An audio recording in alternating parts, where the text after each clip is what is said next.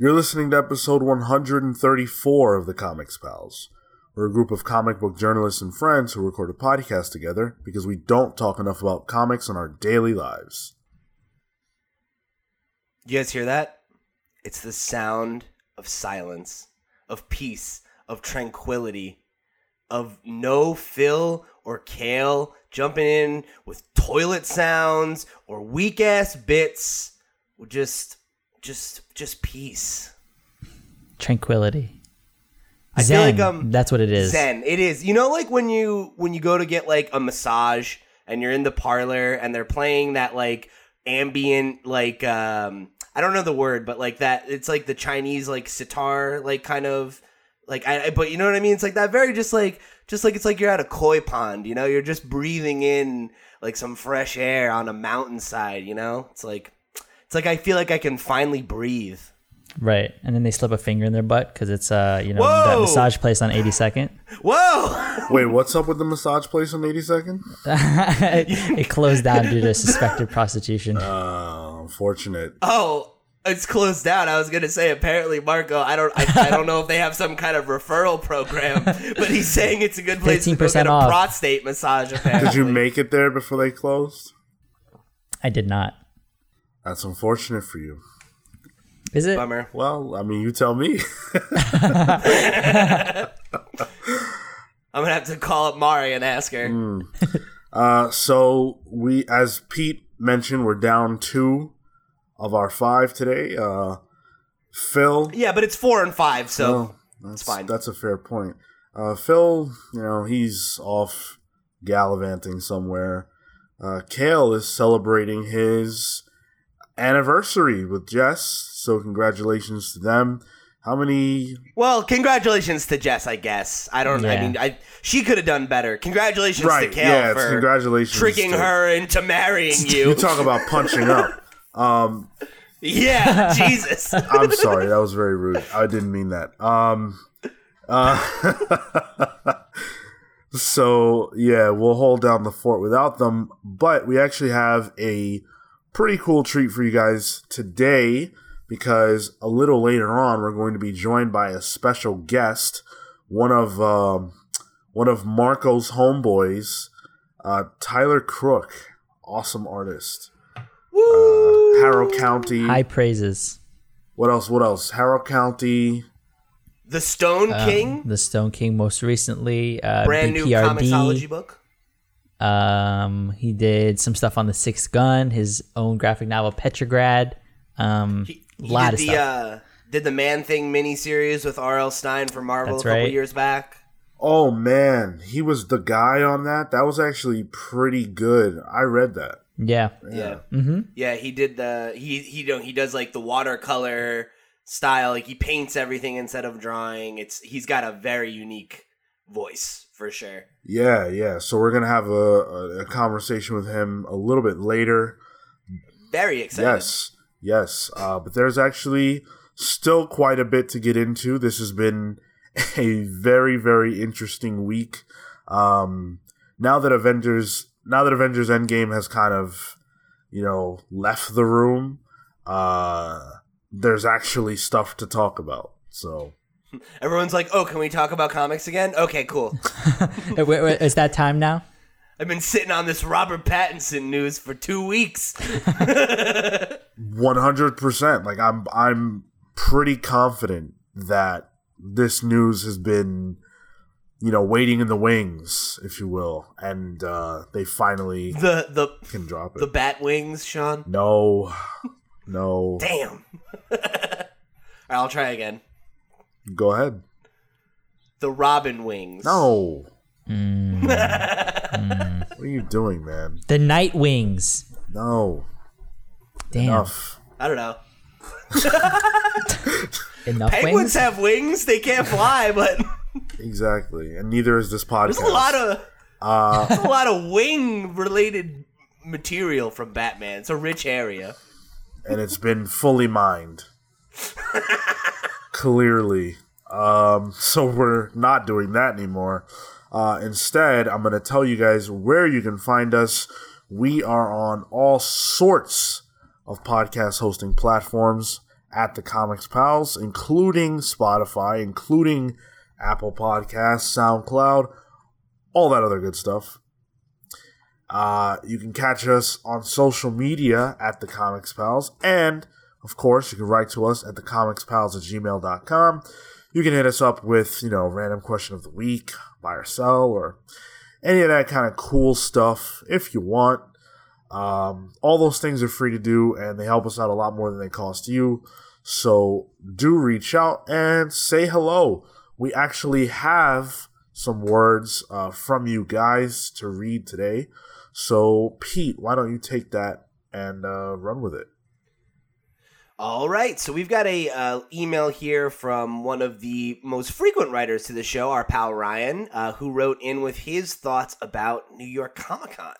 So he said, "Hey guys, after mulling it over for a while, I've decided I'd like to attend New York Comic Con this year. The part I'm most excited about is having the chance to get some comics signed by some writers and artists I really admire. I was very happy when I saw that Brian K. Vaughan was on the list of attendees. Being able to point to a signed issue of Saga or Why the Last Man and say, this is from the time I met Brian K. Vaughan is an exciting prospect indeed. Anyway, I know you guys have been to NYCC before, and I was wondering if you could answer a question for me. What are the odds of me actually walking out of there with a BKV signature? NYCC specifies that BKV will be doing an in-booth signing as opposed to many of the other guests who are doing Artist Alley. Since he's one of the bigger names, this makes me think that the line will be quite long and I either won't end up getting a signature or I'll only get one after spending 2 or 3 hours of my day in a line, which will leave me less time to check out the rest of the convention. Can you guys shed some light on this? Sincerely, Ryan. P.S. If you guys plan on attending NYCC again this year, I think it's time we finally shook hands." Yo, meet up with the boy. Yeah, well, first of all, we will definitely be there, Ryan. We cover NYCC every year and have for quite some time now. So we will definitely be there, and we would love to meet you. Yeah, absolutely. But to answer his question, New York Comic Con, I can't speak to Brian K. Vaughan specifically this year because I don't know where he's doing his signings, if somebody wants to pull that up. But if he's doing what he did the last couple of years where he's like going to go to the Image booth or something like that, it'll be well broadcasted that he will be available at this place at this time. Right. So as long as you go and line up when that starts, it's usually just the amount of time that they specify and then you're done. So if it's like 2:30 to 3:30, if you get there early and you're at the front of that line, you'll be able to see him, get your book signed, get your 2 minutes with him, take a picture or whatever, and then bounce. When I did it for BKV, it was, he was just as popular as he is now, and I think I was in line for maybe 30 minutes, and he signed like 2 or 3 books for me and like talked with me for a few minutes. So like. If that's your number one thing you want to accomplish at New York Comic Con, it's definitely doable. Just make sure you figure out when he's going to be there and get there and secure your spot. Yeah, and definitely in the madness of New York NYCC, like also be sure you know how far away you are from where you need to be. So like let's say in the event that you're walking around traveling and you're like on the other side of the con, definitely know how far it is and where it's located. So that way, 1, you don't get lost, and then 2, you can sort of gauge that distance of like, oh, should I grab lunch really quick or should I just like wait it out? And definitely keep in mind of like what day it is, because Saturday is always the busiest day. So like if you're there for the whole weekend and you're like, oh, I was able to get from this side of the con to the other in about 10 minutes, that's going to change on a Saturday.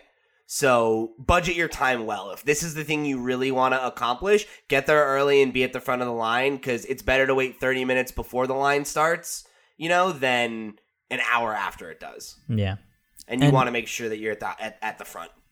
And if there are any other artists or like writers you want to meet that aren't necessarily like in at a larger booth, or they have like their individual booths and like they get a little bit busy, you might try to catch them like maybe a little bit early, like on the earlier side, or as stuff starts to die down. If you're sort of in the middle of that, 12 p to like 4, there's a lot going on. So I'd recommend, it's like peak hours. So if you can try to get in earlier or try to approach people like later on in the day. Yeah, especially if your goal is to like actually have a conversation with somebody. Like in Artist Alley, even when I wasn't pressed, like I've had like people are nice. They'll talk to you as long as you're not a jerk, and definitely just don't crowd booths like Marco said in that 12 to 4 spot, because they're trying to make sales. So the first few years that I went to New York Comic Con, it was different because it was a lot smaller and there weren't as many people, but I made a point to try to get every signing I possibly could. That's just where I was at in my fandom.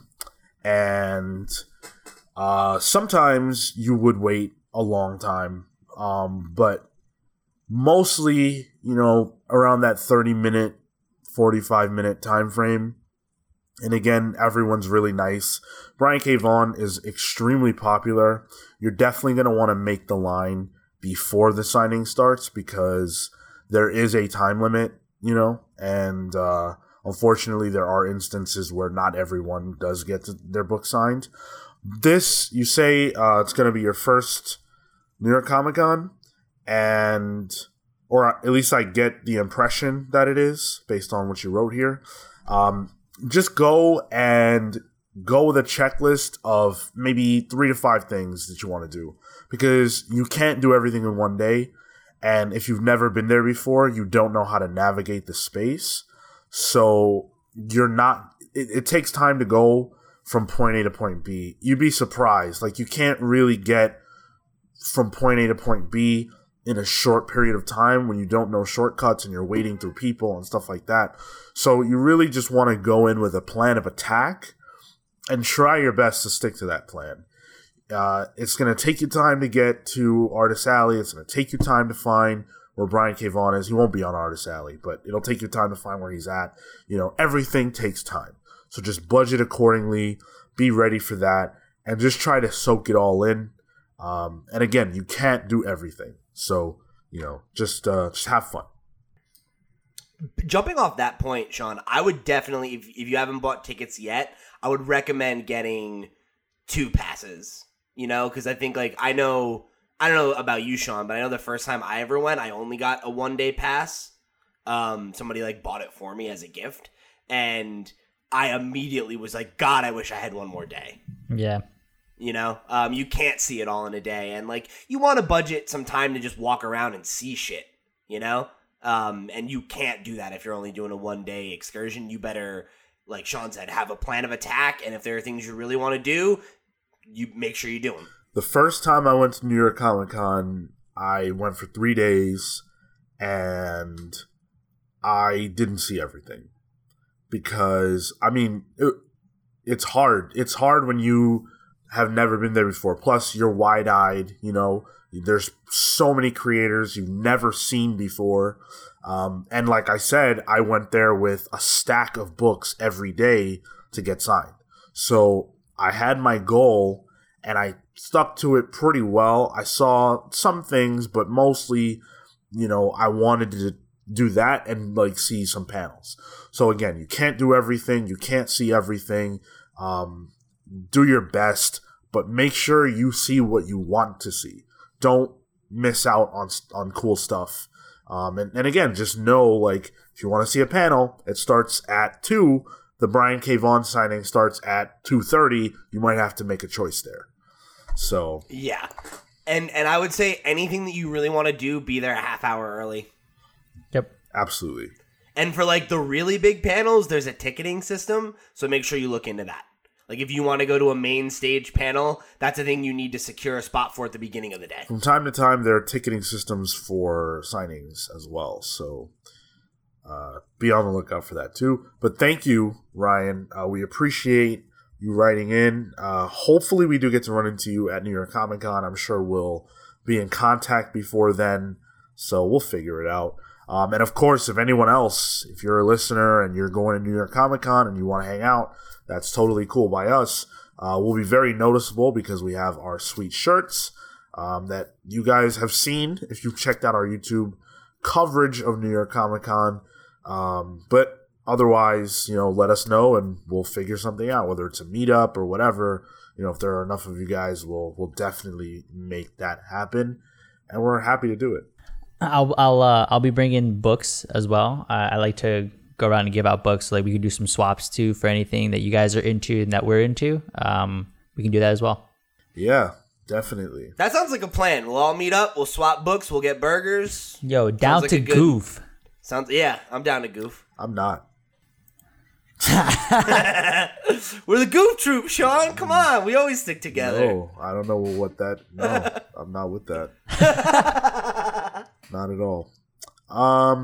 So again, thank you, Ryan. And if you guys want to write in, you can do so at thecomicspals@gmail.com. We are very accessible. And as you can see, we'll actually read your comments on the air. So definitely do write to us.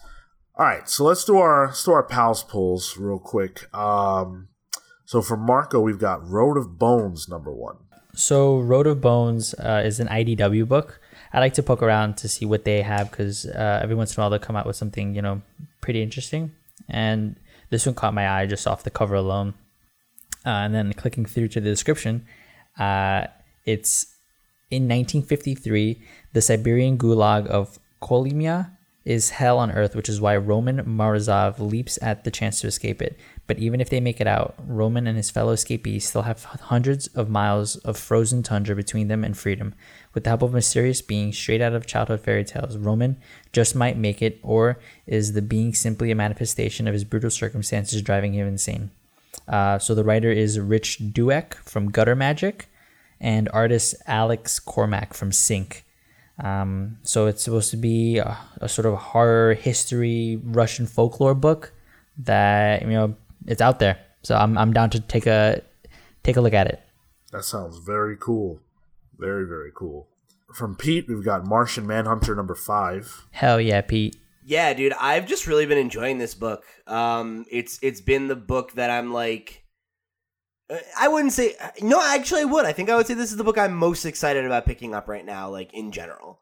I remember the last time I went to the shop, I hadn't checked what was out this week, and I was like, oh, is there a new Martian Manhunter yet? No? Fuck.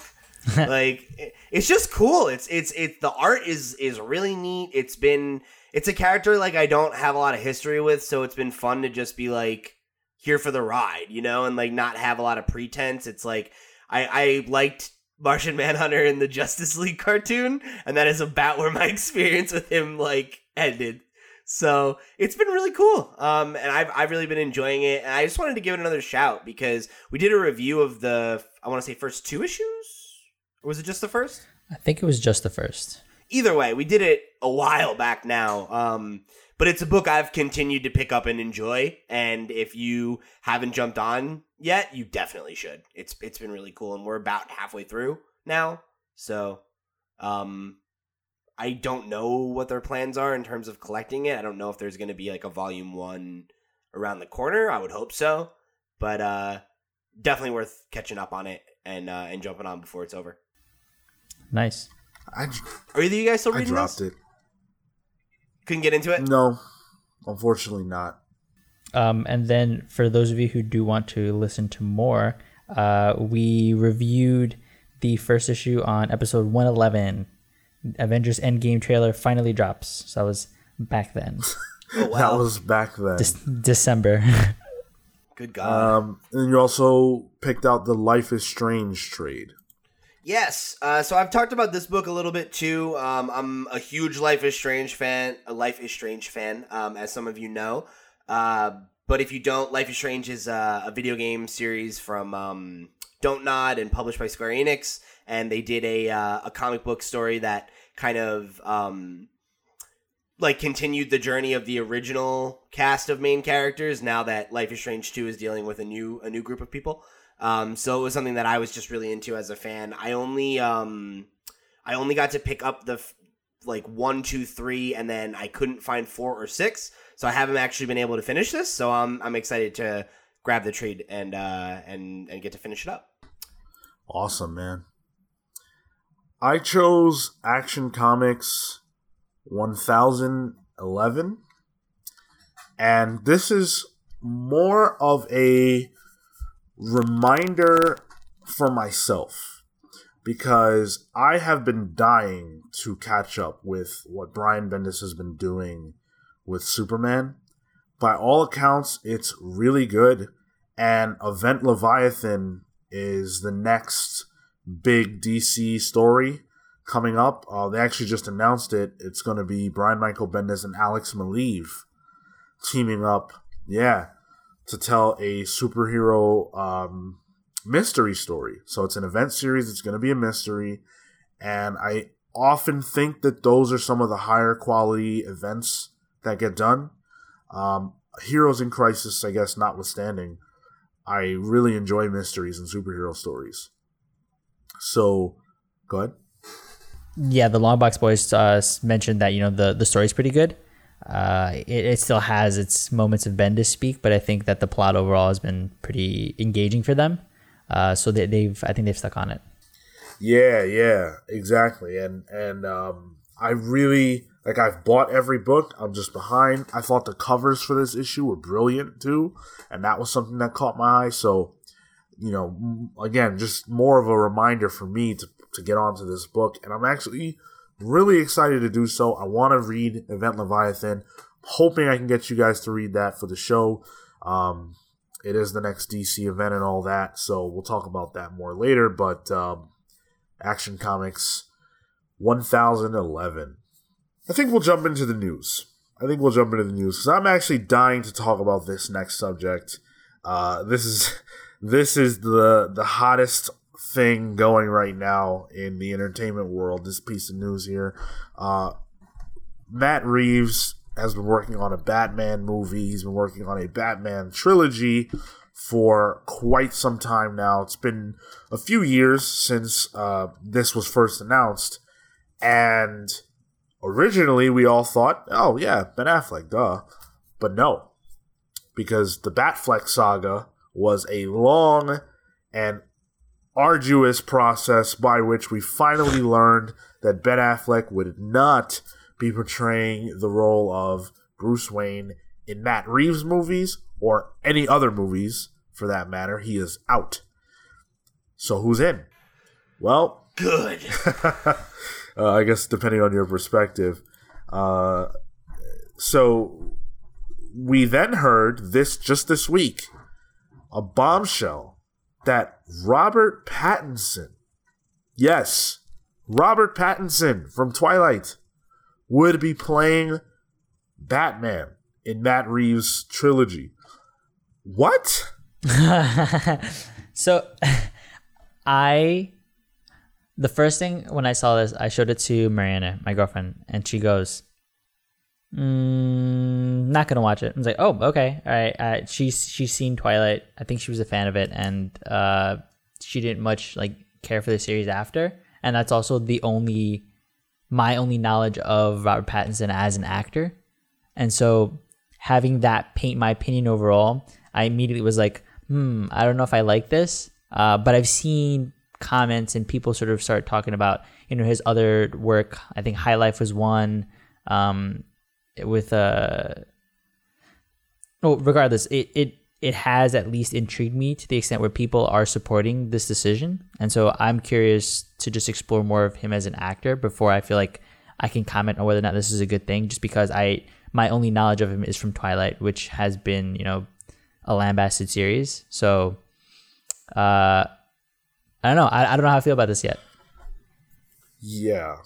All right, so I'm gonna come out here with the hot takes, because I think if Phil was here, this is definitely what he would do. No, this is cool.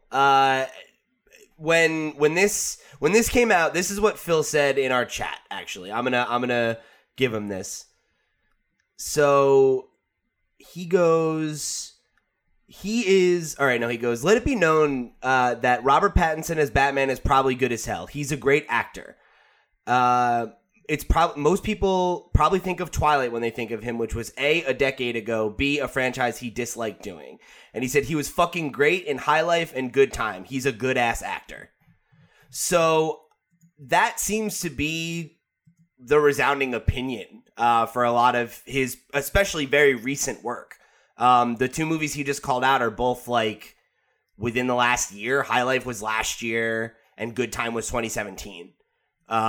So the dude's been on a roll, and I'm not about to judge somebody for an acting performance that the latest entry was 7 years ago. That's a lot of opportunity for him to grow as an actor. Yeah. And And yeah, man, I mean, I'm sure they picked him for a reason, you know, like knowing that there was going to be this backlash and everything. It's not like he's like a fucking name right now. And I feel like there's a precedent for this. Like when they chose Michael Keaton as Batman, he was Mr. Mom before that, you know? Heath Ledger was in Brokeback Mountain and then a bunch of like teenage heartthrob movies, you know? Like my whole thing is I haven't seen Robert Pattinson in any of his like acclaimed work, but the dude clearly has chops and is probably hungry for people to look at him as something other than Edward from Twilight. So like, yeah, let's fucking give him a shot, man. I feel like he looks the part for sure. And to that point, Pete, with regards to him like wanting to maybe make his mark and be hungry, I think like with that sort of mentality, let's say he's going into it with that sort of mentality of just like, I need to disassociate myself from that. I need to show that I can continue to be an actor, and like to do so within a franchise that the genre of superheroes has been exploding the way it has. And if you can find that success similar to like Wonder Woman with this as Robert Pattinson as an actor, is just going to elevate himself.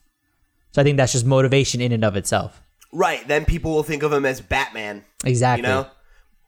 So like, I feel like there's precedent for him to like give a solid performance, and I totally understand why he would be hungry for this opportunity. So like, I feel like it could really be good.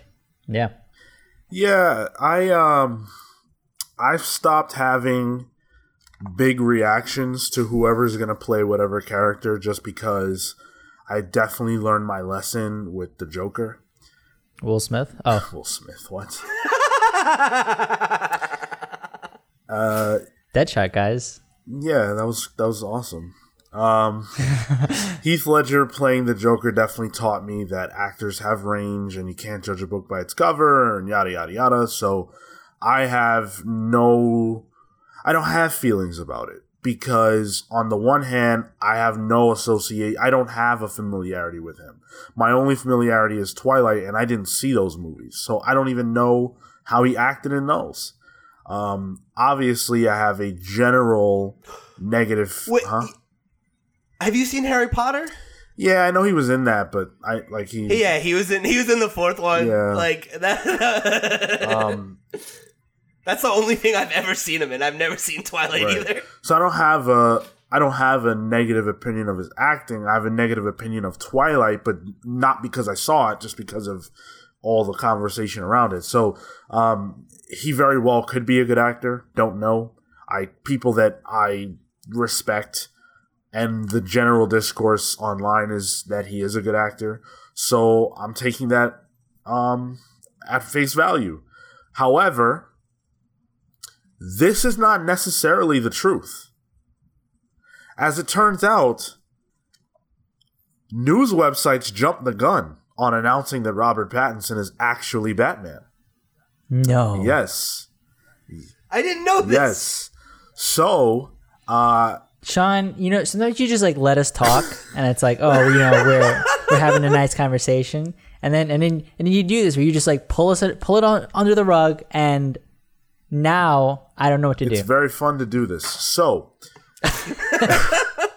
the most recent reports, and so Variety was the first website to announce that Pattinson was cast, but Deadline and others have since come out and said that this is not true, and that there are actually other actors who are still being considered, including Nicholas Hoult, Armie Hammer, and Aaron Taylor Johnson. Those are all individuals that are on the short list for the role. Really? Yes. Pattinson is the front runner, but all those people are still in the running. I do not recognize that first guy. Nicholas Hoult. Nicholas Hoult.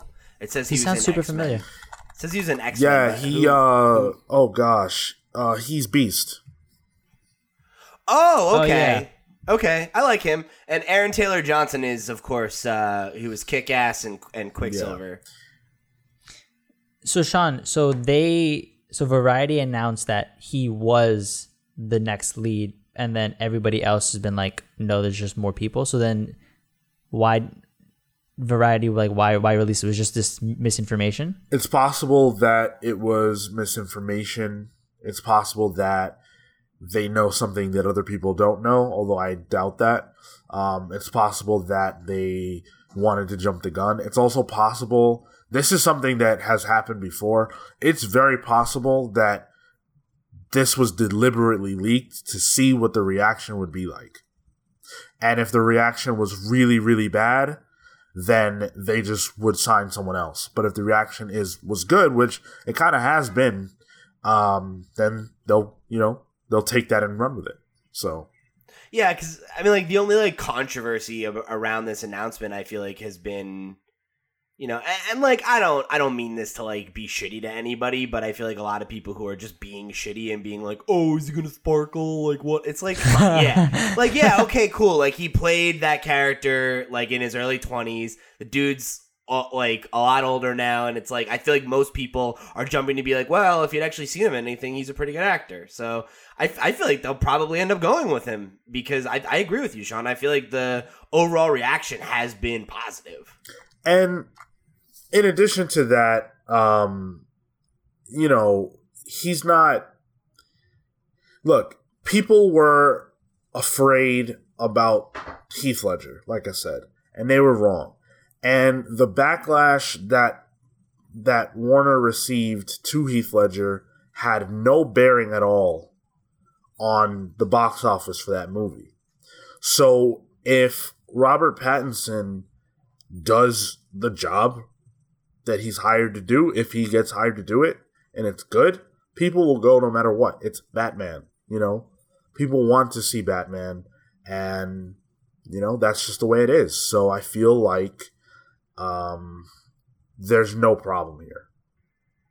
Man, like how cool would this be for both the Batman franchise and for him as an actor? Like, because it's right now, it's like, when's the last time there was like a good Batman movie, really? And it's like Rises, and it's like I don't even like that movie very much. So, but the Dark Knight trilogy, the Nolan trilogy, ended so long ago.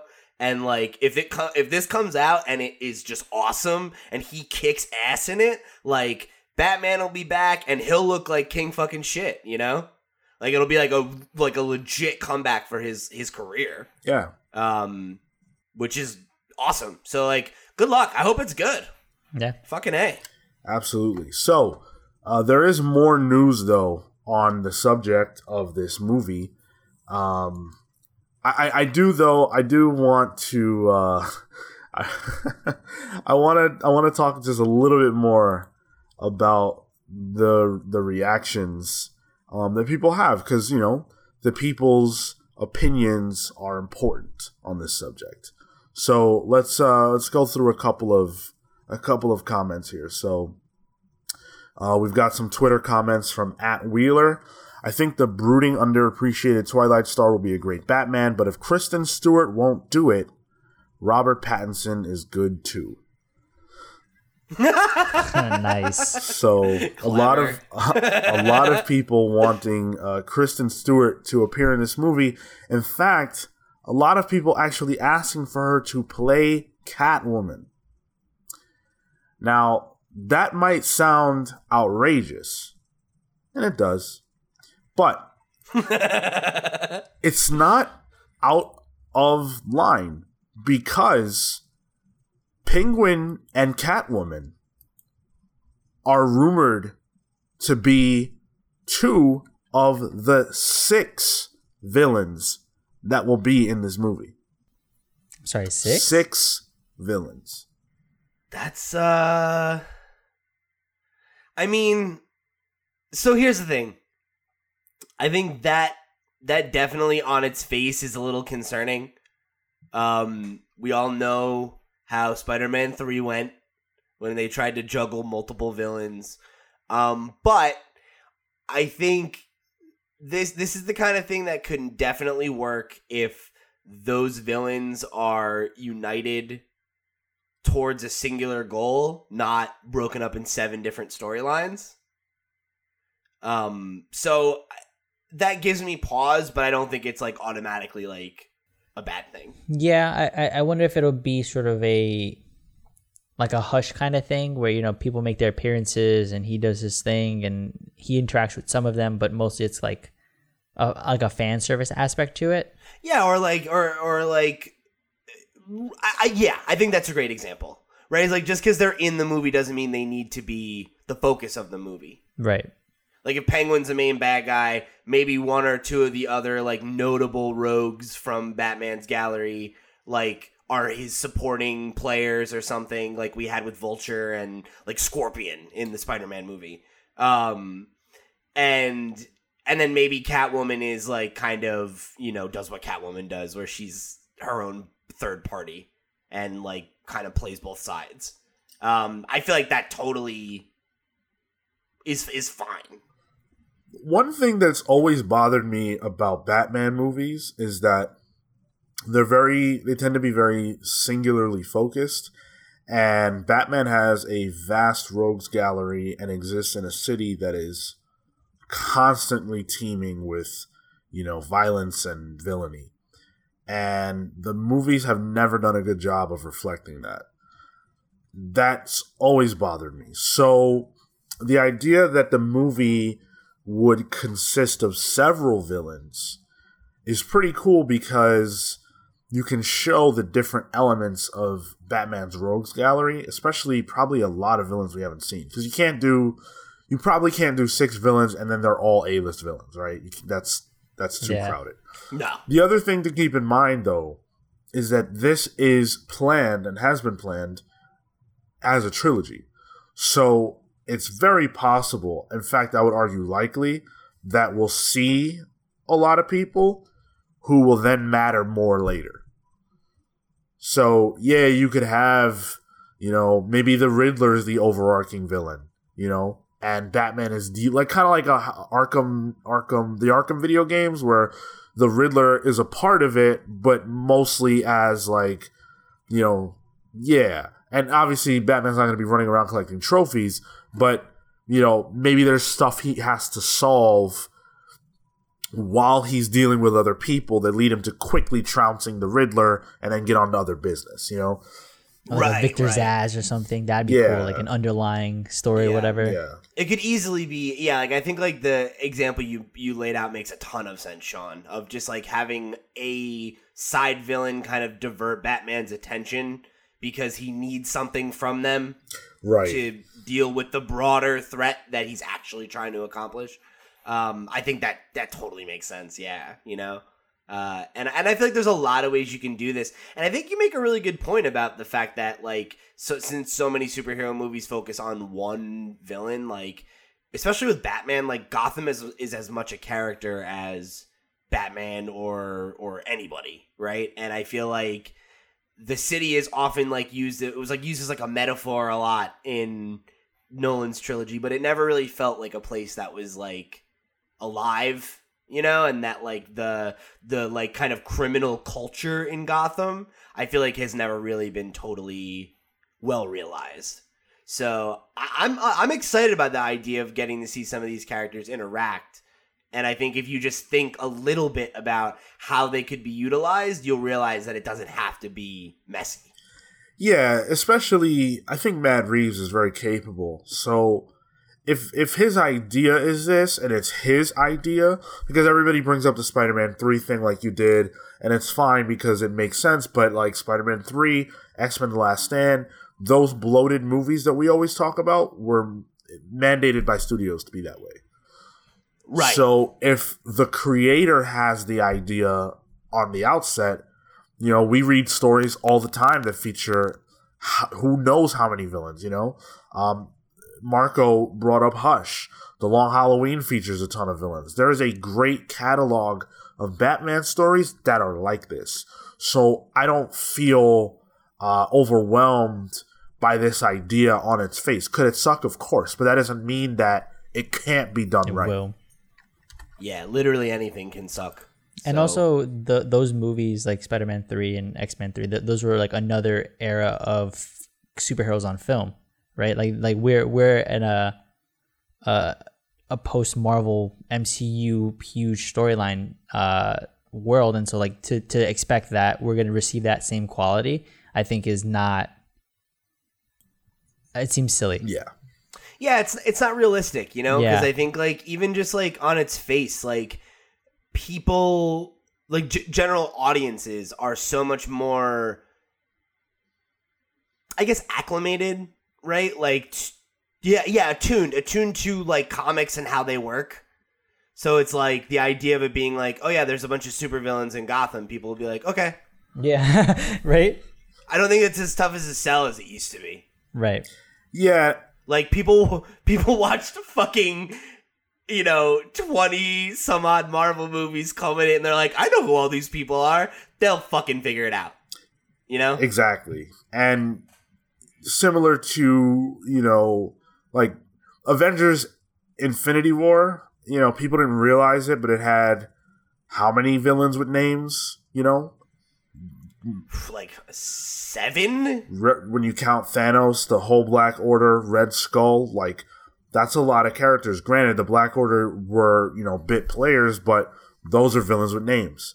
And so if someone said to you, oh, Infinity War is going to feature 7 villains, you would have said, oh my God, that's stupid. But in the context of what the film was, it makes sense. So, pump the brakes. Also, like, real talk, I feel like Batman has such a leg up compared to any other character when you have that conversation. Because, like, who doesn't know Batman's, like, top 5 villains, even if you don't fucking, like, fuck with comics, like, or anything at all? Like, you're telling me that, like, you're a person who grew up or has been alive during, like, the 90s and 2000s and you're not aware of, like, at least some of Batman's rogues gallery, like the Joker, the Riddler, Poison Ivy, like even Clayface. Like, there's so many of those characters that I feel like don't need a super significant introduction. You can kind of just like get a sense for who they are, and we'll get into them more frequently when they're the main players at some other point. So I'm actually really excited by this news. Unfortunately, we will not be able to see this movie until June 25th. 2021 at the earliest. That's the currently scheduled release date. That's more likely to be pushed back than forward. So we'll see. What 4 villains do you think they're gonna throw in? Great question. Wait, is that a great random question of the week? Look at that. Synergy. It's been a while since we did one of these. Yeah. So go ahead. Go ahead, Pete. So we know Penguin and Catwoman, right? Like we're saying, we're assuming they're gonna already be in play. So, I mean, I really like Sean's idea of the Riddler. I think he slots in there really well. Yeah, he's good as a character that sort of sits in the background and just like does his thing and is not a nuisance, but he's just that player that lurks around in the shadows behind and is always behind something, right? Yeah, I don't feel like he usually has like the big plan. It's usually that he's got this cockamamie like scheme that he's worked out, and he just wants to like be like to prove he's smarter than Batman. Really, like you can totally have him be a bit player and like not have that feel like you're underserving him as a character. I'd like to see Victor Zsasz in a movie. Like I'd like to see that more of like a grittier villain in the sense that Batman is approaching it as like a detective. He's trying to solve a murder mystery or something along those lines. That'd be a character I'd be interested to see explored. Well, speaking of which, this movie is actually, and this trilogy is supposed to focus heavily on the detective aspect of Batman's character. Right. Ooh, right. I forgot about that. Yeah. That is so exciting. And that plays a lot into what villains I think we're likely to see. I think you have to look more towards the villains who are more lower to the ground, if you will. And I think when you talk about mysteries in the Batman world, again, there are some stories that come to mind. Again, Hush comes to mind. And I think you also, again, The Long Halloween comes to mind. So I feel like based on that, I'm going to say, like you guys said, Riddler. But I'm also going to say we will see or be alluded to Hush. on some level. Okay. So that would be 4 already. We'd have 2 more. No, that's 3 because Riddler, Zaz, and then Hush. Oh right, I forgot Zaz. Yeah. Yo, Kite Man. No. Nah. Maybe someday, but not right away. Oh, Professor Pig? Professor Pig is a villain that is probably due. He's probably due. That'd be so cool. He's freaky. He's so scary. It could be a good way to put someone like that over too, who like have him be like a supporting, like he's working for the Penguin or something like that. And then he can graduate to like a main villain status in a later movie. Yeah, I don't think Professor Pig is really the kind of character you can build around. We can build a movie around because he's not really. He doesn't have a lot of depth, and he's also just kind of just weird in a weird way. He's weird in a weird way, but I think to give him a role in a movie like this, where Batman finds out that there are these people being killed and whatever, and it leads to Professor Pig, who's chopping up bodies for the Penguin, I don't know, and he just quickly dispatches of him. Again, I'm down with that. I'm trying to think of who else like fits into this. Because I feel like another character they could introduce without having be a main player yet would be Poison Ivy. Because we could meet her pre the Switch, even. And she would still be like, well, she's technically a villain in the movie, but like she could not be like an antagonist in this first appearance, right. And with with Catwoman already being featured, like that might also play into like a more familial, emotional aspect between those two characters.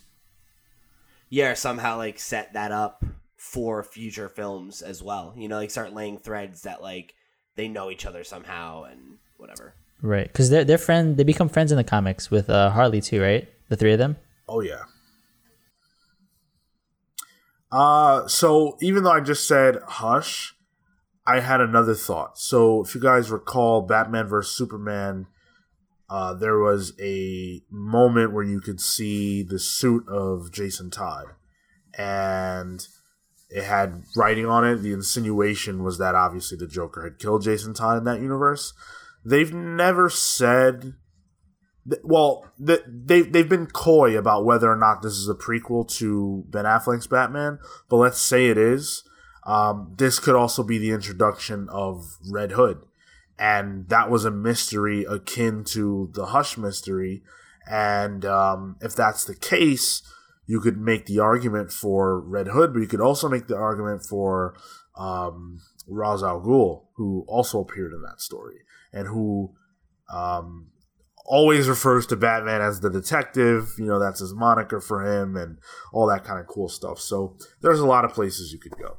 I think Raish also makes sense because he's another character I could see in that puppet master kind of role. Like he's setting a bunch of shit up, but you don't actually know that he's the real villain until like later in the movie after Batman's like dispatched with a couple other like lower level players that he had in his employ. I think that's another one that makes a lot of sense. But I don't know. I don't know. Well, yeah, I think that could still make sense because I was gonna say I don't know if like I see Penguin working for him, but I could see it where Penguin doesn't even know he's working for him. Or like he's so far out puppet mastering shit in the shadows. Right, and again, Penguin is a criminal in Gotham who has his hands in everything. So whatever the overarching story is, Penguin could have his part in that. He doesn't have to be the main character in that, Yeah, or even really that significant, Like it could just be that he's supplying Raish with some thing he needs that he got because of his connections in the underground, And like Batman beats up a couple of his thugs and fucking punches an ostrich, and then it's like back, back to the main mission. The only problem with these picks, and this is just, I guess, a symptom of the way this works, almost every single one of these villains that we've named, except for 3, have appeared already in Batman movies. The only ones that haven't are Red Hood, Hush, and Professor Pig. And one thing I've been wanting the Batman movies to do is to diversify the pool a bit. So I hope they do that. I mean, I also feel like Clayface could be a strong contender because he's a character that's like increased in popularity over the last couple years and like he hasn't had a big screen debut yet either. I have a big need to see Clayface on screen. That would be so fucking cool. And then if you have him do the face turn later, like, that could be cool too. And I'll say it again, Hush. He was a part of that story, so you can use him. So, another week, another pair of trailers to talk about. This time we're talking about, we'll start with Batwoman. We got our first trailer for this series. It's going to be on the CW this fall. One that I was actually really looking forward to. I've said it before on the show. I'm a big fan of the Batwoman character. I think there was a lot of trepidation about this show and what it could be. This trailer definitely gives us a better idea, and I'm very curious as to what you guys think about it. So it's funny because I just like I'm so disconnected from these shows. Yeah. That like it's really hard for me to like have an opinion on it, because like these shows just don't speak to me, and like if Arrow and Flash and Supergirl and all this other first round, didn't grab me, it's like to think I'm gonna jump on now just like seems unlikely, especially because like I don't have that connection to Batwoman that you do. So I don't really have much. Like it just felt like kind of generic, I guess. Like it just felt like a trailer for a superhero show, and that's not like bad. Like that's what it is, it was nothing that like made me think like, oh, this is the first one I've got to tune in for. You know what I mean? No, I had a similar opinion. It was very much just, okay, cool. Like this trailer came out and I'm excited for the audience who's going to watch it, but I'm not that audience.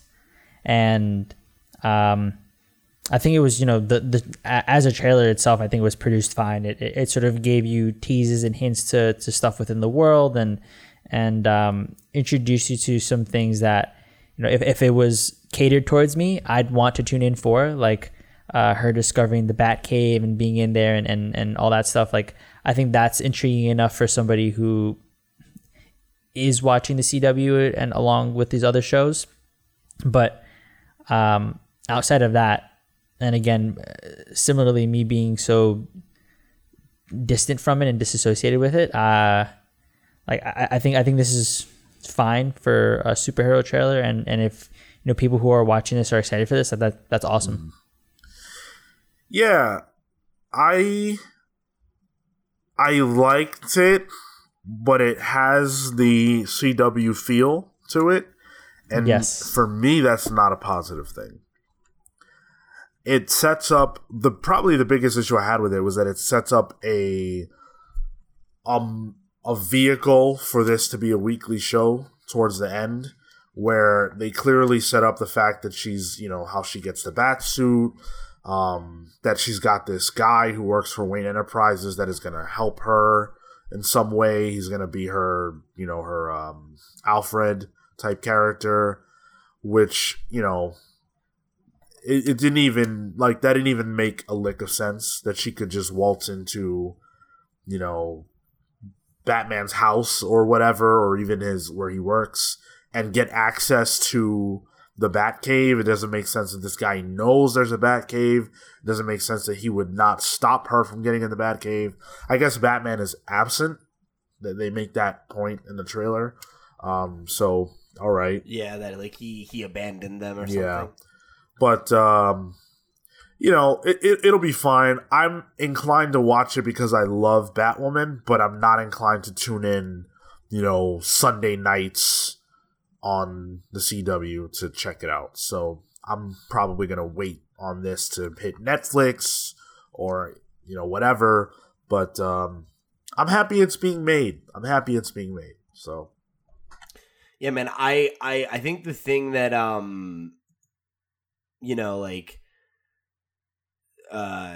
the thing that like stood out to me the most, like when I just like was looking at it, was like, oh, it's number 8 on trending. Damn, like there's a lot of people watching this, and like, oh my god, just like there's so many people who are just like fired up about this. Of course, really. Yeah, dude. There's 149K downvotes to 46K upvotes on YouTube. Ugh. And all of the comments, like I was scrolling through the comments, I don't see one positive comment. It's all, SJW this and, like it's just like vile. So, yeah, it's like, I just like, I guess like I'm upset I even brought that up now because I don't really have too much to say about it other than it's just like so exhausting that's like, of course, where this conversation went, because it's like, oh, this looks like trash because it's dealing with these things that I hate. It's got a political agenda and all this stuff. It's like, it literally just looks like every other one of these shows. Like, it just happens to be like, oh, okay, this one's about a lesbian woman. Okay. Well, like, I have no issues with the fact that it's about a lesbian woman. But there is one thing that I'm seeing consistently in the comments that I kind of agree with, quite frankly, that she says in the trailer, I'm not going to let a man take credit for a woman's work, when she literally stole all of his equipment, his operations. That's just like that's hilarious. That's just like such like, that's like such like fucking like, it's like such like CW writing too. Yeah. It's very just like, I don't know. It just the thing is that like I hear that and I'm like, yeah, that's cheesy, but it's like it doesn't sound any cheesier to me than any of the shit that I heard on like this season and a half of Arrow that I watched. So it's like, yeah, like whatever. Yeah, I mean, there's obviously an agenda in the comment section here, but unfortunately, that's something that they're gonna have to face with this show. Oh yeah, for sure. But the thing is, right, that like, I don't know, in my mind, like, I think that for the audience that watches these shows, I think those things are gonna speak more to them than the people who are like complaining about it. Like how many of those people were gonna watch a Batwoman show anyway? Right. Whereas, like, I'm sure if you look at the conversation about this on, like, Tumblr or something, I bet it's a lot more positive. Yeah, that's pretty reasonable to believe. So, I mean, let's just fucking see what happens, man. I'm interested to hear what you think about it, Sean, since you're such a big fan of Batwoman, but are, like, similar to me and Marco, where it's just, like, none of these CW shows have grabbed you. Except Marco and I love Riverdale. That is true. Well, up until like a certain part of the season. This should have been a movie. That's my opinion. It should be a movie. You cannot capture the best part about that run on television because the look and feel of the Greg Rucka run is second to none, and they're not doing it justice. They're not trying to. And that's really, really unfortunate. So then the other trailer we had to talk about was the Swamp Thing trailer. I assume this will be the last one until the show drops because it comes out on May 31st. Whoop! Yeah. So, Marco, what'd you think?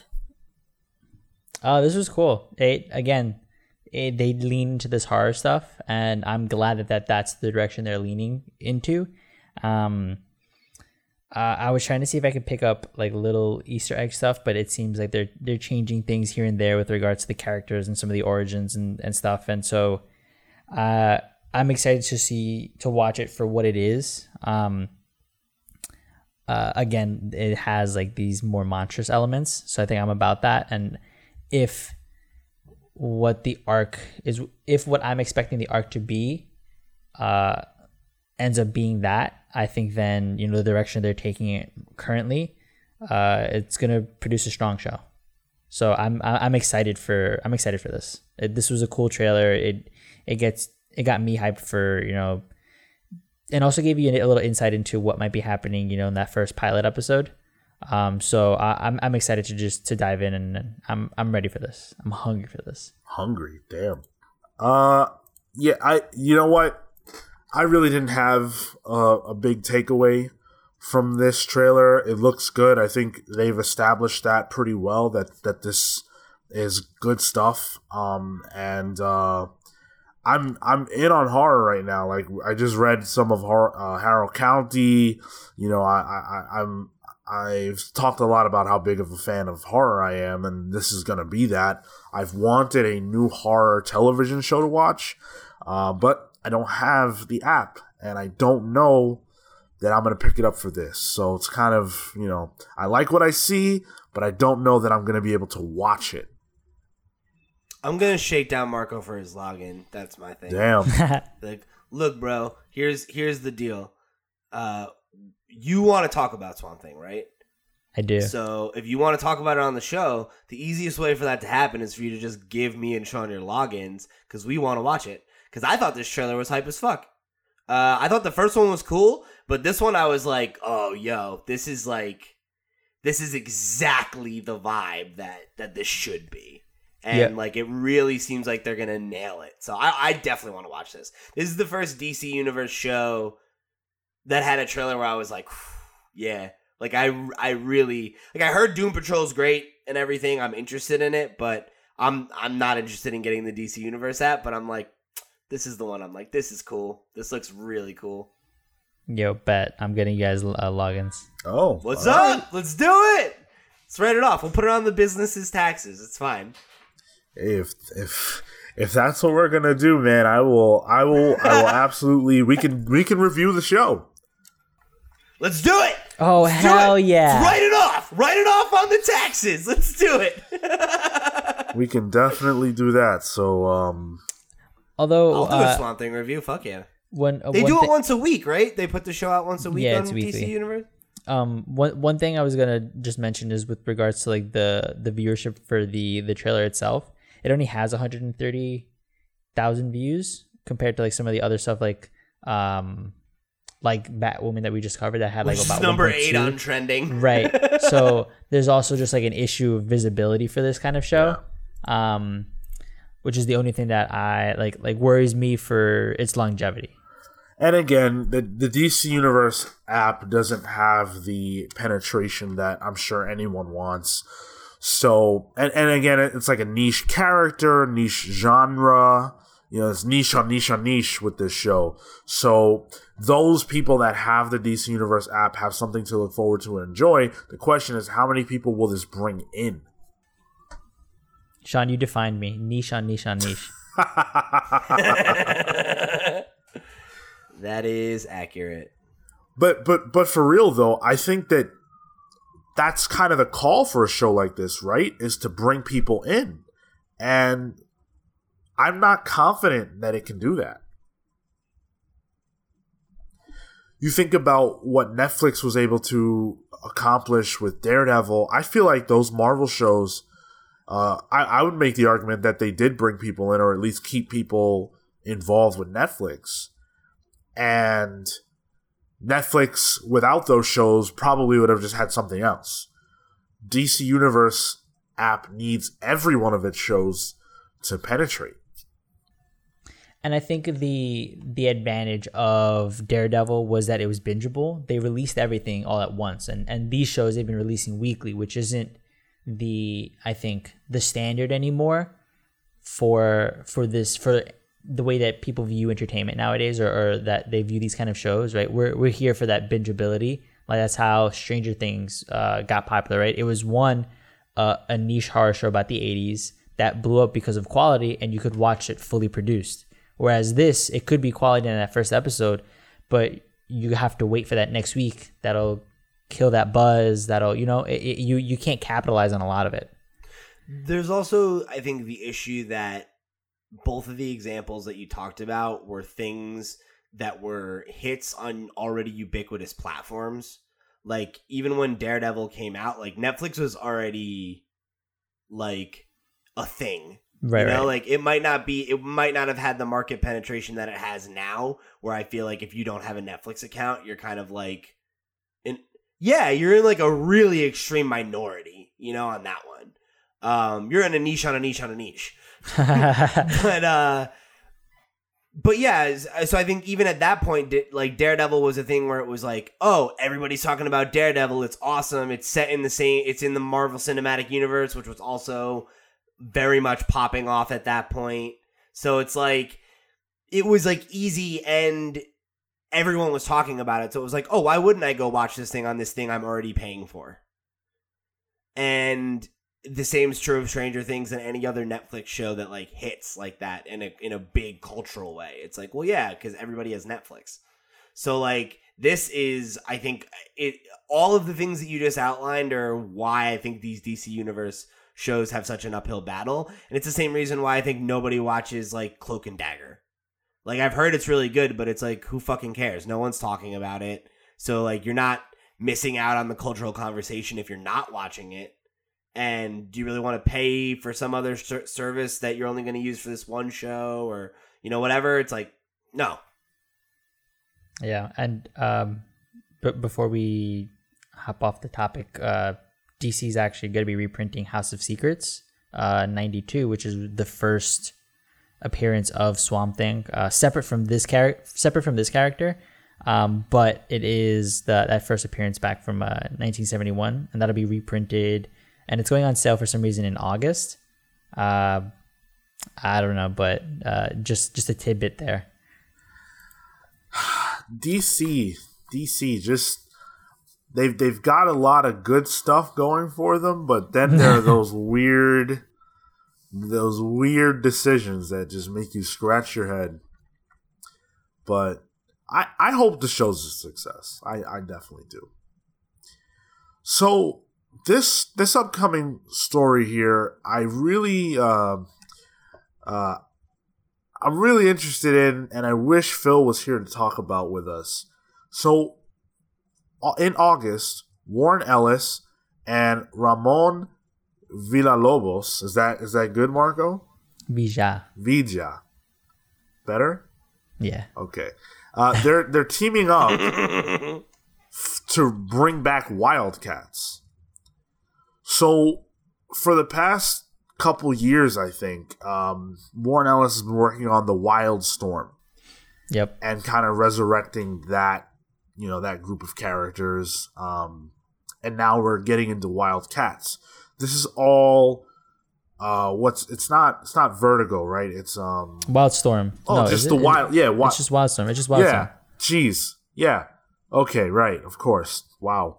It was independent, and then DC bought it. Was the thing. Yeah. So they're bringing that back, and they're bringing it back through Warren Ellis. And I never read any of like Wildstorm, Wildcats, nothing like that. So I have no familiarity at all. But I do know enough to know that this is a big deal. Warren Ellis said this about him writing the series. The first line I wrote down for Wildcats was, saving the human race from the human race. It's a team... Yeah, that is pretty cool. It's a team... That's a good line. It's a team made up of people who have seen the worst in everybody and everything, and yet still put themselves in frankly absurd amounts of jeopardy just so tomorrow might be a little bit better. And it's a short series, so I might just kill them all. Come and see what happens. The art is great. What a guy. Oh, that sounds awesome. I love Warren Ellis. He's just a really great creator, a legend. I don't think that's disputable. And no. I'm excited to see what he does with this. Yeah, dude. He's just like, he's the fucking man. He's one of those creators where like I wouldn't say that he's like one of my like all-time favorites, but like he just is like, he's very good at doing a few different SKUs, and like when his name's on a project, it's definitely something where I'm like, oh yeah, like that's I'll pay attention to that, because like like obviously a total legend in the space of comics, like is also did the Netflix Castlevania show, which is like one excellent fucking season of television and then one pretty good one. And it's like he also did fucking Dead Space and like yeah, he's the shit, man. Like yeah. So this is definitely something to be excited for. If you're a fan of Wildstorm, and if you're not, like, seems like a good chance to, like, you know, get new blood interested in it. Yeah, and for all intents and purposes, apparently this Wildstorm has been like exceptional. So I think Phil's read it or mentioned it. Yeah, at least, and they've stated that it's good. It's good stuff. Yeah, and fucking how do you say it? Villalobos? Yeah, Villalobos. His stuff is tight. Oh, he was on that that Vertigo book, Border Town, right? Yeah, right. I think he was before. That was the one that went sideways, right? Because of all the drama. So yeah, that's pretty sick too to get to see him on something of this caliber. Yeah. And if you're a listener and you have familiarity with Wildstorm stuff, what should we read? Because I'm interested. I'm probably going to buy this. I bought a lot of the issues of the Wildstorm and I didn't read them, but I will read them. So I want those recommendations. Book club. All right. Hit us with your Rex. Let's do it. Yeah, sure. Absolutely. Definitely something that I want to jump in on. So congratulations are in order to one Michael Morici. I think that's how you say his last name. Might be Marecki. Morici, something, something like that. Italian. It's Italian. Yeah. Something Italian. So congratulations are in order because this man has hit it big. He signed a multi-project deal with Vault Comics, a multimedia deal with Vault Comics. This is the creator behind, I think his most recent thing is Wasted Space. And they're going all in on him. They're banking on him. Adrian Wassel, who is the editor-in-chief of Vault Comics, had this to say about this partnership. Simply put, Michael Morici is among the most talented, dedicated, and versatile storytellers working today. He's written nearly every contemporary icon out there, from Luke and Leia to Batman and Wonder Woman. He's worked in comics, prose, video games, and audio across every imaginable genre to glowing commercial and critical success. All of those accolades are stunning, truly, but the heart of the matter is this. Despite his rich history of excellent storytelling, Morici has found a new voice, his voice, unlike anything in the market today. Could they have come up with a more glowingly brilliant statement about this guy? Yeah, it's like, Jesus Christ. Like, they are big fans of Mr. Marecki over there. Marecki, whatever it is. Like, that is some glowing fucking praise. Yeah. Whoa. But, I mean, they're not wrong. And, like, the guy's got, quite a resume. Yeah, he definitely does. I tried Wasted Space, and I wasn't into it. I wasn't a big fan, but I know that it's got its fans, and that's great. I'm rooting for this guy because Travis, who you both will know, someone who we used to work with, he put me on to this guy many years ago, and that was when he was like more up and coming, I guess, and trying to make it happen. And so he's a nice guy. I met him, very nice guy. And I hope that he gets an even bigger platform out of this. I mean, they're making an audio book based on his show or something, or his book, something to that effect. A graphic audio is what it's being called. So it's like an audio book, but not. I don't know. Yeah, I think that's like the company that they're partnering with to do something. Right. So they're doing that for the first 2 arcs, and then They're also continuing the series, which will be 25 issues, so they'll continue publishing Wasted Space for at least 25 issues. He's working on a video game tie-in to the book, which... Well, is that, go ahead. It says he's... I don't know if that's connected, because The Hollywood Reporter says he'll also collaborate with Tim Seeley and LHL on an upcoming video game title tie-in, as well as create all new projects for the publisher, including an upcoming collaboration with a high-profile movie screenwriter. So it sounds like he's going to do a video game comic, also create some new creator-owned stuff, and one of which will be a collaboration with like a notable movie writer. Interesting. Well, he's got a lot on his plate. And can I just throw out a crazy guess just to see if I'm right later? Okay, so I'm gonna guess that the screenwriter that he's partnering with is Gary Whitta. Gary Whitta is a pretty well-known screenwriter. He contributed to Rogue One. He's done a few other notable projects, and I know his work pretty well because he works with Kind of Funny, which is my favorite podcast network. And I know he just recently started writing comics. So I'm just throwing that as a guess out there. I wonder if it's going to be him. Interesting. But again, hats off and congratulations. Yeah, this is a huge opportunity for him. And one I think is like clearly well earned, right? So I am really excited to see what he does with this freedom, you know? I just love deals like this. I really love seeing like creators who have like proven that they have chops, like getting a chance to just like kind of like do their own thing. Like, hey, here, like have some creative control. What are your dream projects? Let's try and get them off the ground and see if something sticks. You know? Yeah, that's why I like to bring this up. It's cool to highlight creators like this, and we're in an era now where this is like it's every other week that this is happening, but. Every creator who gets this opportunity has certainly earned it. Believe it. Well, and also, like, it's cool to see a company like Vault making moves like this and, like, placing bets on people. Like, being like, hey, maybe you're the guy that's going to help catapult us to relevance. Yeah. Yeah, absolutely. Or increased relevance. I don't mean to, I didn't mean that as an insult to Vault. I just mean, like, obviously every publisher out there wants a bigger piece of the pie.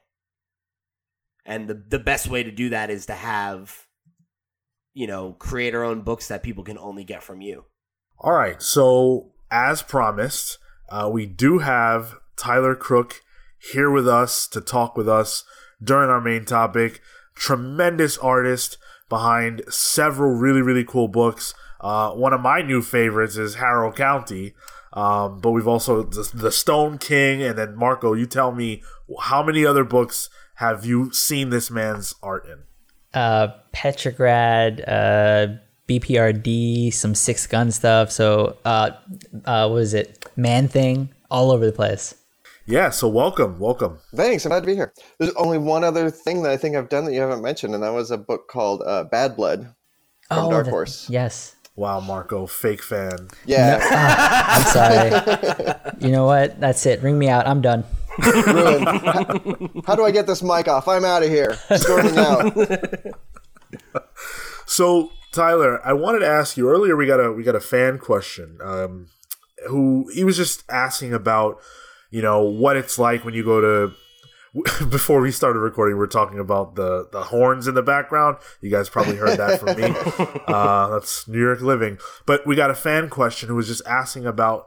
New York Comic Con, he's going for his first time and he wanted some advice on how to approach it and how to approach creators and stuff like that. So I just wanted to ask you, A, have you ever been to New York Comic Con?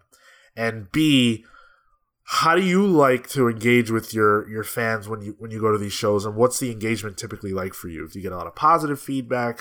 What's your experience at cons? Well, first off, I went to New York Comic Con once. I think it was a long time ago. It was like 2012 or 2013, something like that. I haven't been back. It was one of those shows that I had a very good show, but it's really expensive to go to New York Comic Con. And then I'm not a person who gets very claustrophobic, but this was back when, I don't think they have this anymore, but there was like there was a large floor, and then there was the artist alley that was sort of in a separate building, and they were connected by that narrow hall. Mm-hmm. And I got trapped in that narrow hall 3 or 4 times. Oh, no. And like I said, I don't get like claustrophobic, and I'm okay in crowds and stuff, but oh my God, I had like some minor freakouts. So it hasn't been a super high priority to return to that experience. But as far as like, is this a question about approaching people like as a fan, or? Yeah, and like what you enjoy about your interactions with the fans.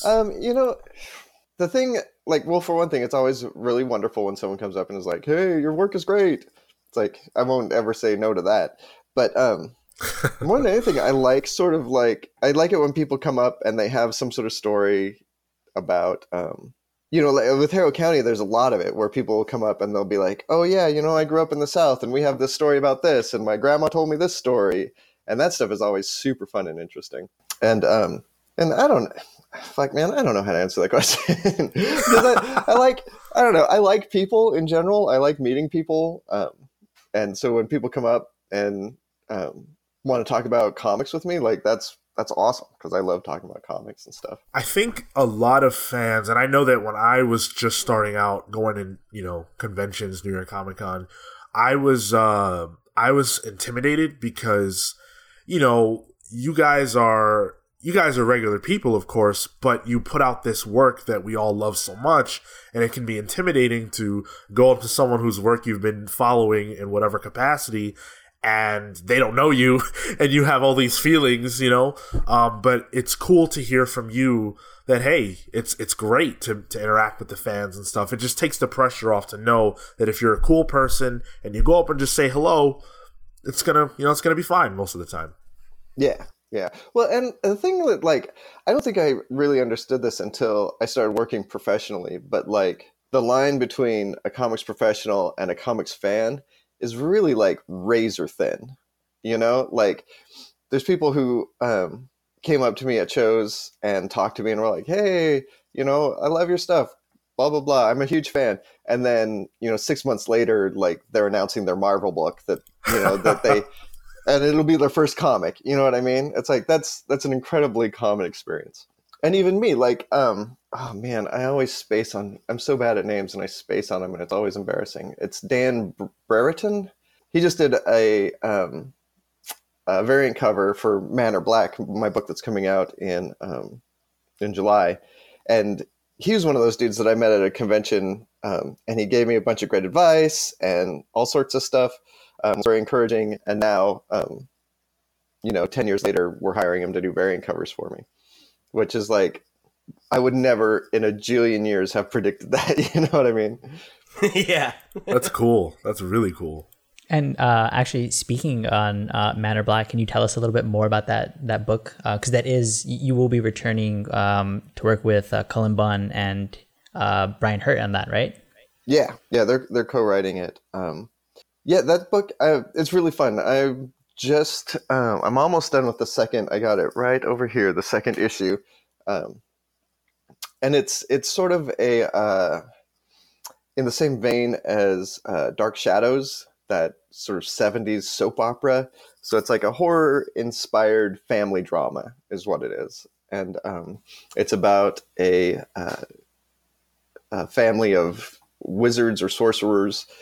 And the head of the family, Roman, is sort of in his waning days and trying to figure out what he's going to do with his legacy and what he's going to do with his house. He's the head of the household and he needs to pass it off to somebody and needs to figure out how to do that.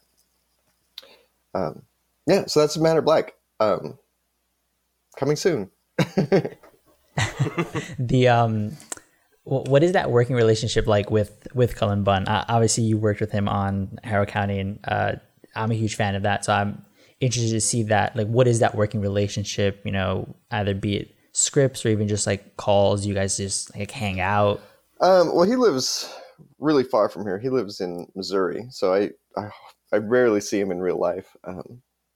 But my working relationship with Cullen it's one of my favorites, actually. He's one of my favorite writers that I've ever worked with. He and and it's difficult to explain why. I think that when you get a script from a writer, even the best writers, you spend a fair amount of time going, "What the fuck is this dude talking about?" You're trying to, because you're reading the script, and there'll be sort of some staging notes in the panel descriptions of like, this person's here and this person's here, and then they get in their car and there's stuff, and even with the best of intentions and the best writers, like that stuff isn't always clearly communicated in the script. So there's a lot of time spent sort of like decoding what the script means so that I can actually build it into a real comic book. And then, but with Cullen, I don't get that very often. Most of the time with his scripts, one time through, and I sort of understand the point of every scene, and I understand what the characters are doing and saying, and it's just very easy. And I think Cullen and I just sort of think of stories in a very similar way. We sort of want to construct them and tell them in a very similar way that just makes it feel very natural to work with him. Yeah. So there's not a lot of back and forth. I mean, with Harrow County, there was there were probably like 3 or 4 longish phone calls that we did where we sort of worked out some larger story points. But for the most part, he just wrote his scripts and gave it to me, and then I drew them up, and then they were done. I mean, after a ton of blood, sweat, and tears, they were done. But. And when you do put brush to paper, like as you're breaking down those scripts, you mentioned it's an easy working relationship. Do you just kind of envision it like as you're reading it, or do you start? I was looking through your blog, and you have like an example for one Harrow County page where you sort of sketch it out first, and then you sort of kind of approach the panels, and then you sort of start to draw it in. Can you talk about that? Well, I have a pretty set process for that. Like I do, like every book that I do like thumbnail drawings for everything, and then I do my lettering over the top of my thumbnails, and then I print those out on large paper that's like 11 by 17 paper, and I do my pencils on that, which is actually that's changing a little bit. I'm starting to actually pencil digitally now. But that's still sort of in its infancy or whatever. But anyway, so I pencil it, and then I do a thing where I scan those in and I print them out onto my really good paper that I'm going to do my inking and watercolor on. Does that make sense? It definitely does. I don't think we're artists necessarily, but okay. The process definitely makes sense. So yeah, and I do a thing that I don't know if a lot of people do this, but I'll always like try to thumbnail a whole issue before I work on any of the like character designs and stuff. Especially with like creatures, like doing monsters and things like that. It's really important for me to sort of like, it'll always be in the script, like this monster is sort of a bird lady. So I'm like, okay, I have a bird lady, and I do sort of like a generic bird lady in my thumbnail layouts. But once I can see like what this bird lady monster is supposed to do, I can, like how she's going to interact and all the different stages they need to go through in the story, then I can use that to build my designs on. So then I go to my sketchbook and I do a lot of sort of doodling to try to find the creature design that we want to go with. And sometimes it comes really fast, and sometimes it's a lot of work. But yeah, there's really no consistency between that. I mean, there's a couple of creatures where it's like, as I'm doing my thumbnails,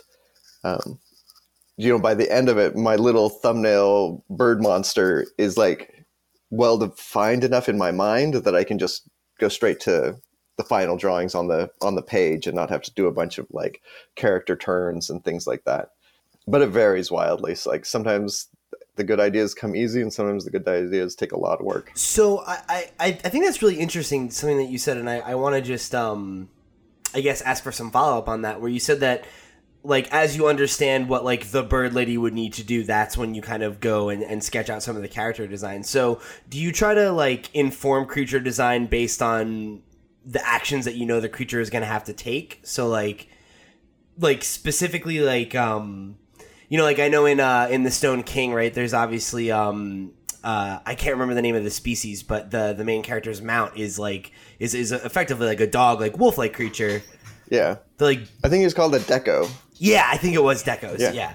And so like the fact that that he had to be a climber. I know he has like those very like defined claws and like that look like they could grip and everything like that. So is that kind of the process for you? Is like working backward from what you know the creature will have to be like physically doing? Yeah, largely. It's not just what they have to physically be doing, but also sort of the emotional beats that they have to fill in the story. And lots of times it takes a while to sort of, understand and decode what the character is for a different creature. And like the dog guy in Stone King, I mean, he not only had all these very specific functions that he had to serve in the story. And there's my dog. Oh, look, there's one right now. Hey, sweetie. So anyway, so he had to like be able to climb the giant and stuff, but he also needed to be, a big sweet dog friend, Yes, we know you're a dog friend too. We love dogs on this podcast, so. Yeah. If I wasn't tied to my computer, I'd take you out back and you could hear my chickens cluck at you too. Ooh. Whoa. So the advantages of living in the middle of no place is you can have a little farm and people don't call the cops on you. So speaking on Stone King, that's an Amazon exclusive that you were working on with Kel McDonald. Pete and I read it. We had a blast through it. Can you talk about sort of how you were involved in this project, specifically with Kel? Yeah, that was the thing. Kel and I have been talking about this project for a long, long time. And it sort of started, I don't even know if I remember, it's been so long, I don't even remember like really what the spark of it was. I kind of want to say that I had a dream about climbing on giants, which was probably inspired by that old video game, Shadow of the Colossus. I think that was a PS2 game. I was going to ask if that was the case, because I know that you had worked in the games industry before you got into comics, so I was wondering if maybe Shadow of the Colossus was somewhere in the lexicon of this. It's funny because I've actually never even played that game, so I don't know. I don't know how like what, I don't know if we stole any ideas. They were like just zeitgeist ideas from it, but yeah, I think that was probably definitely I loved.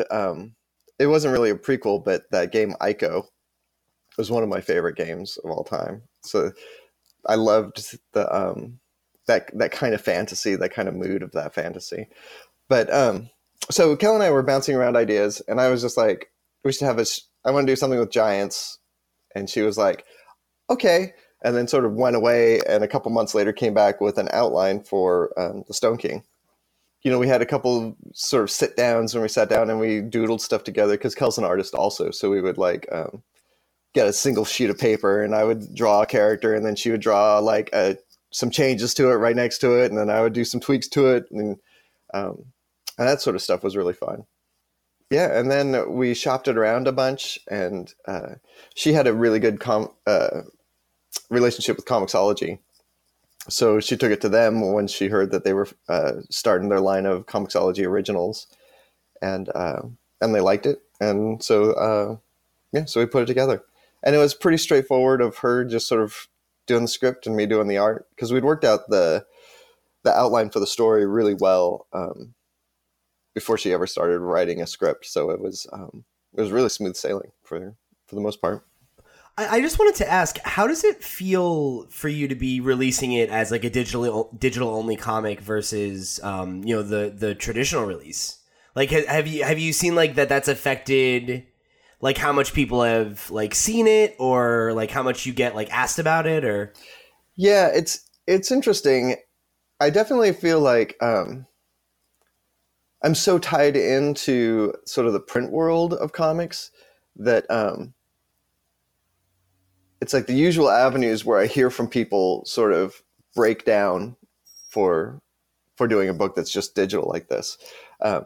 So but it's weird because I've started to hear from the sort of different scene, this different sort of segment of the comics reading community that like is mostly digital. And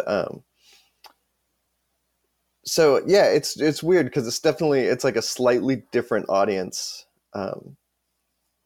and it's so new too that it's kind of been hard to gauge the success of it. I mean, everyone at Comixology is like this. It's doing great. They're very excited about it, and obviously we got I don't know if you heard, we got nominated for an Eisner for Yeah. Oh, thanks. congratulations! I didn't. That's awesome. Thanks. Congratulations. So like it thanks. well deserved. It's doing well, but You know what? I shouldn't be the host of this podcast because I didn't introduce you as Eisner-nominated artist Tyler Crook. I should have put some more respect on your Yeah. name, and I apologize. that's all right. And my lawyers will fix it for me later.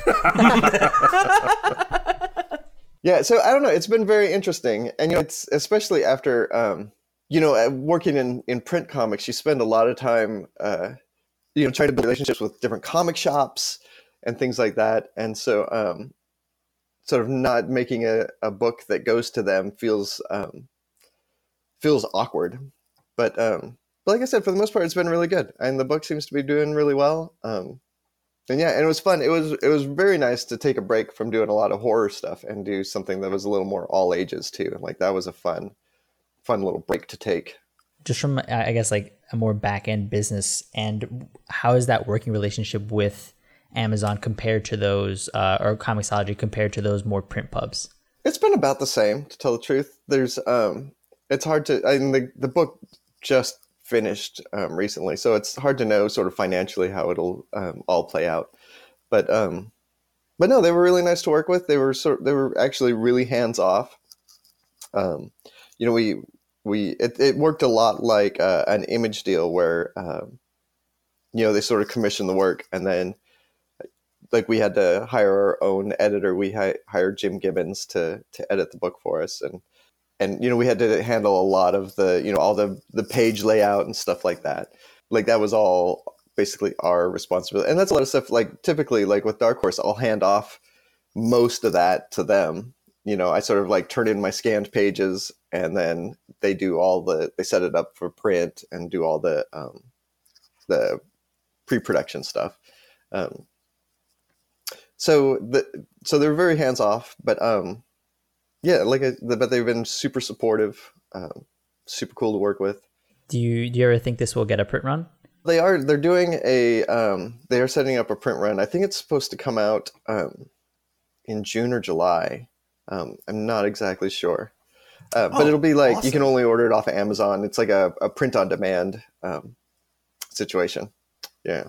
And I guess it was supposed to be out actually this month, but they just retooled their whole, like Amazon changed their whole print on demand setup. And Comixology has been really good about, like I was just talking to them last weekend about it, and they're spending a ton of time getting like, print samples back and doing all these test runs on it to make sure that they have like the colors are coming out right and everything's like sharp and tight and looks good. Because print on demand is like, if you get it right, it's indistinguishable from like an offset print. But it's really easy to do a print on demand that is really bad.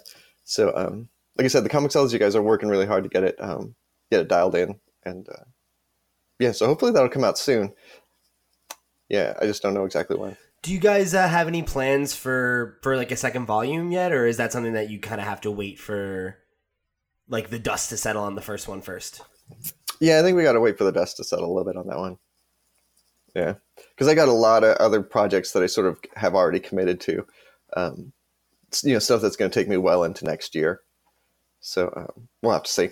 And just with respect to sort of it being digital only, or I guess digital first in this sense, does your process at all differ? I know you mentioned earlier you're starting to lean more into like digital or penciling on digitally. Does that inform the way that you draw or stylize for digital versus print only? No, not really. Because I'm still sort of like I don't know if I'll ever ink digitally. I've never been able to do that, or at least I've never been able to make it look the way I want it to. And I love coloring my pages with watercolor, and that's another thing I haven't been able to sort of emulate in digitally in any way. So it hasn't really, like, the only thing I think that was any different, and it wasn't even, I don't think I did anything different. I was just sort of aware of this, was Comixology has that guided view. And so I sure. definitely made sure to keep all my panels so that they would work well with the guided view. But I kind of did that anyway, like, because you just have to avoid like diagonal panels and like weird shaped panels to make it work really well with the guided view. And having white panel borders really helps with that. And that's all stuff that I sort of naturally do anyway. So yeah, it didn't really change anything. It just made me think about it more, I guess. Yeah, but other than that, it's like the Comixology, especially when you're reading on a tablet, to me it reads almost exactly like holding a comic in your hand. You know what I mean? It's like you just have the same page layouts, you have the same like aspect ratios that you're dealing with. Yeah, if it was like an infinite scrolling sort of situation, that would probably be a little bit different. But no, with the Comixology stuff, it's pretty much exactly the same as print. At least how I think about it. No, definitely. I appreciate that insight, just because it always feels like sometimes I'm an avid reader of like webtoons or like tapas and stuff. So like they have to format their comics a little bit differently because it's a lot more scrolling. Yeah. And those are sort of intended to be read on a phone too, right? Right. Exactly. Yeah. Yeah. So you're not dealing with the same, like, you can't fit like 4 panels across on a single tier when you're doing that. I mean, I guess you could, but you'd be doing something intentionally weird. And because I don't have the iPad, I have to sort of read it in that guided view on my phone.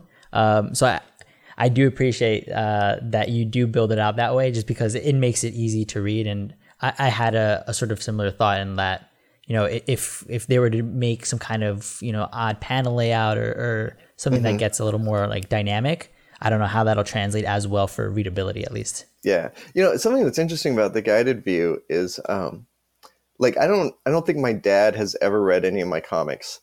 And that's not to say that he's like, my dad is a lovely man. He's very supportive and very, very kind. And he like called me up to congratulate me on my Eisner Award and all that. But he just has a hard time reading comics.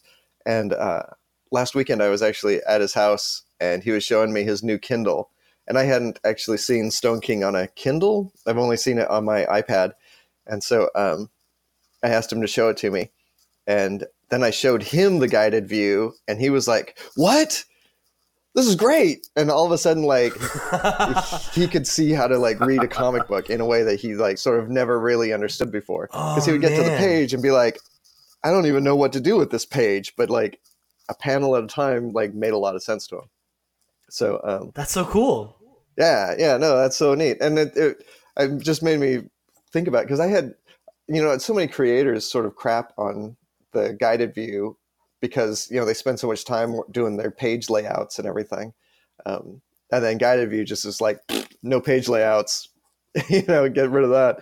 But it's a useful tool. I think it's really cool. And it's, I think for a lot of people, like, guided view is the way to go. Sorry, I just wanted to jump in real quick, because one of the things that we talk about a lot on this show is how the industry is going to move forward, because there are a lot of us who have been fans for 10, 20, 30, 40 years, 50 years in some cases, but a lot of people have dropped out, and you have to find new ways to bring in people to the fold.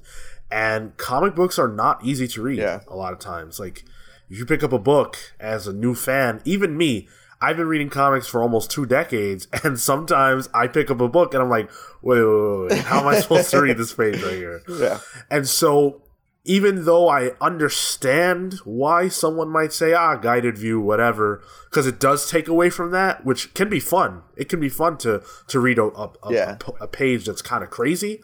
But for a newer fan, maybe someone who's older, who's never seen a comic book before, or someone who just walked out of Avengers Endgame and wants to read, Captain America comics but doesn't know how to read comics, I think that helps a lot. And it could introduce people to comics who've never read them before. Yeah, I totally agree. Like, there's a lot of stuff that sort of happened in the 90s that jacked up comic book readability and had, like, we still haven't really recovered from that.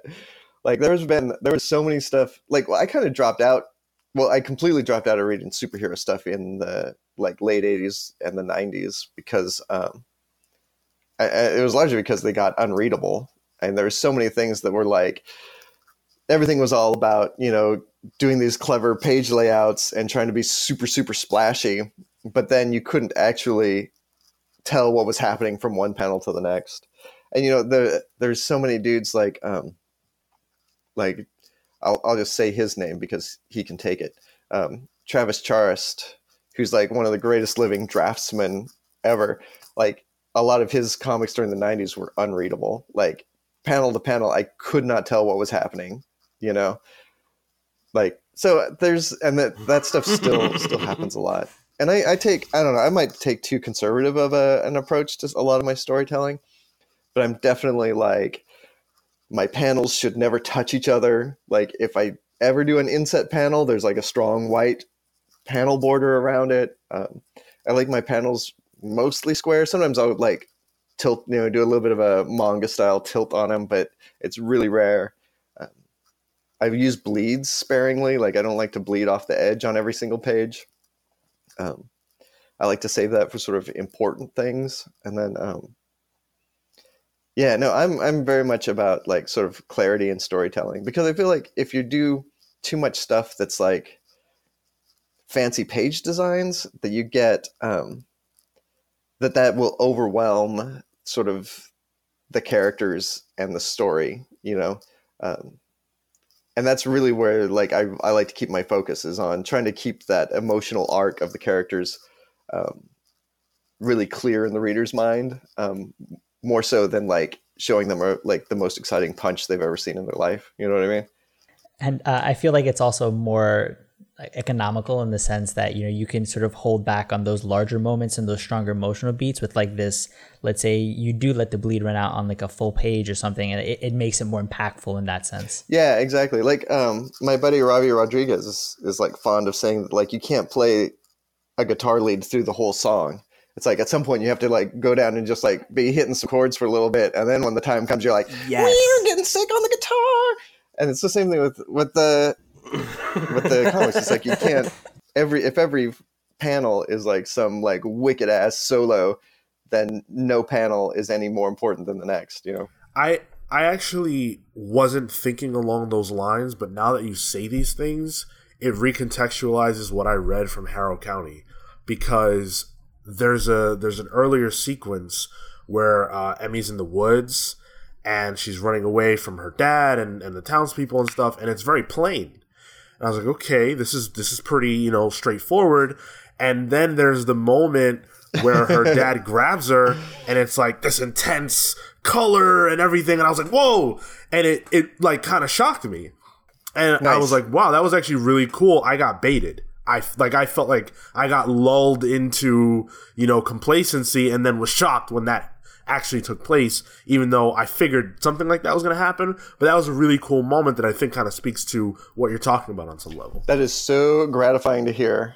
That's like, well, like one of the things, especially like with horror, I feel like one of the most important things is to have that, have a contrast between all these different elements. I mean, there's so many like horror things where it's like the story takes place in a horrible world, and there's all these horrible people and they do horrible things, and there's no tension in that, you know what I mean? It's sort of like everything, like that horrible thing that happened fits so perfectly in the world that like it doesn't really matter. But it's like with Harrow County particularly, like we really wanted to keep that that contrast between this sort of idyllic, mundane world and then these horrible things that happened. And especially when a lot of the horrible things that happen, the monsters are humans. You know what I mean? So like getting the horror of that across requires that contrast where it's like you really show how bad it is. And one of the things I like criticize superhero books for is like nobody, like not enough people cry in those. Like everyone, like when people are in like these giant fights and they're like knocking down buildings and stuff, like Captain America should be crying because that shit is scary. You know, like that is hard, and he should be like expressing that in himself instead of being like, "Oh man, my costume got tore on the shoulder. That must have been a tough fight." You know, like there should be an emotional cost to that fight. You know, so I do that. You know, there's a lot of, you know, that moment you're talking about in particular where in Harrow County where Emmy's father attacks her, like there's a. Like most of those characters like go pretty off model in that scene. And it was a thing that I kind of struggled with where I was like, she looks really weird in this panel, but like she just got choked out by her dad. Like you're not going to like come away from that with your hair all nice and your eyes are going to be all puffy and you're going to be like breathing hard and you're going to be crying. You probably have snot coming out of your nose. Like you're not going to be in a normal state after that happens. So I love that contrast of you know, things going from sort of normal to being horrifying like that. I think it worked a lot.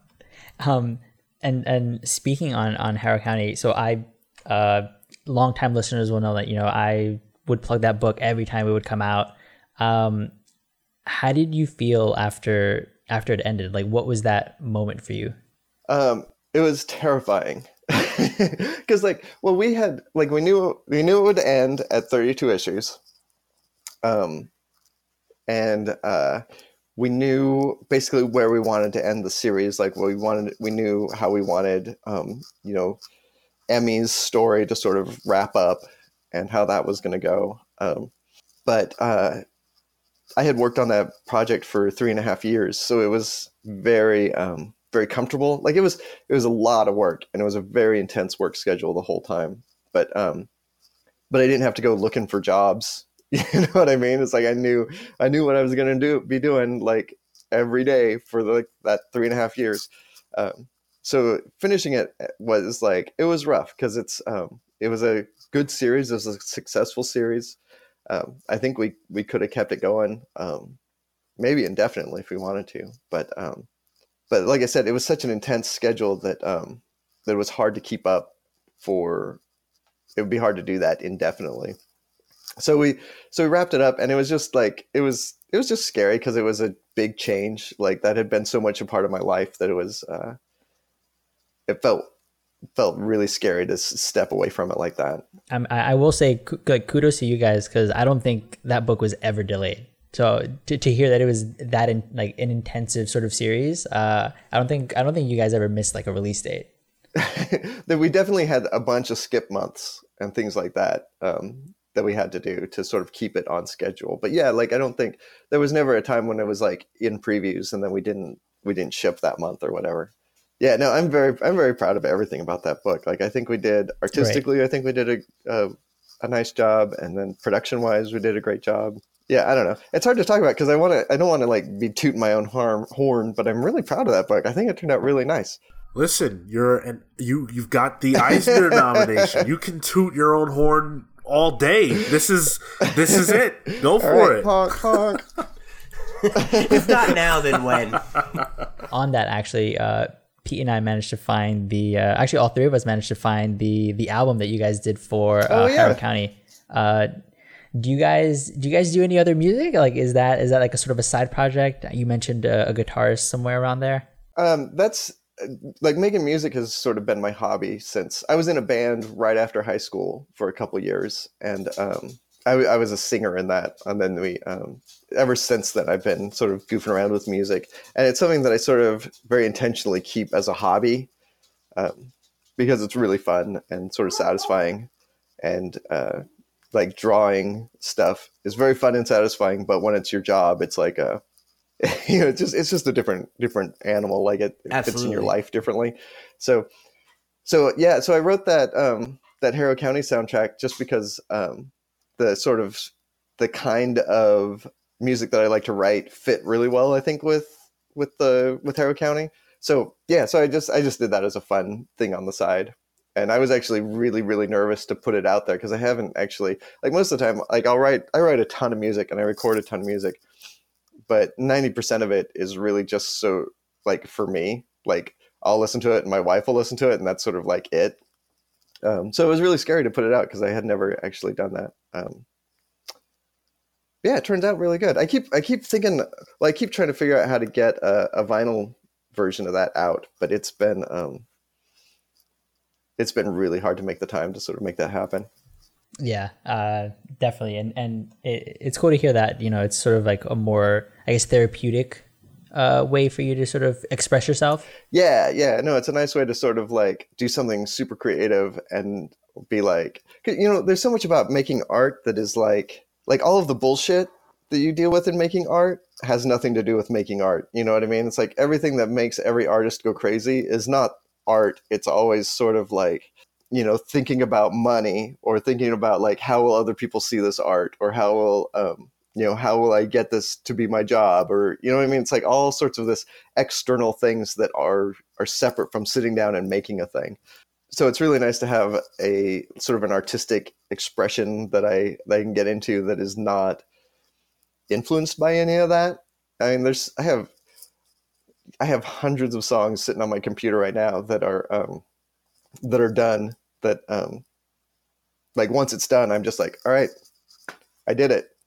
It's like no one ever has to even listen to this. It's like I just wanted to make a thing and I made it, and end of story. We tend to hear that a lot from some of the people we interview, just like the way that you have to sort of commoditize it, and then finding a way to sort of separate that from what it is that you really love to do, which is that exactly what you stated is that art piece of it is just, I'm here to do the thing that I want to do, because that's what like the fans connect with more so than anything, right? Like that's what I feel I connect with regard to your art or any other like sort of creator is very much just like the passion that you can sort of feel that comes out of it.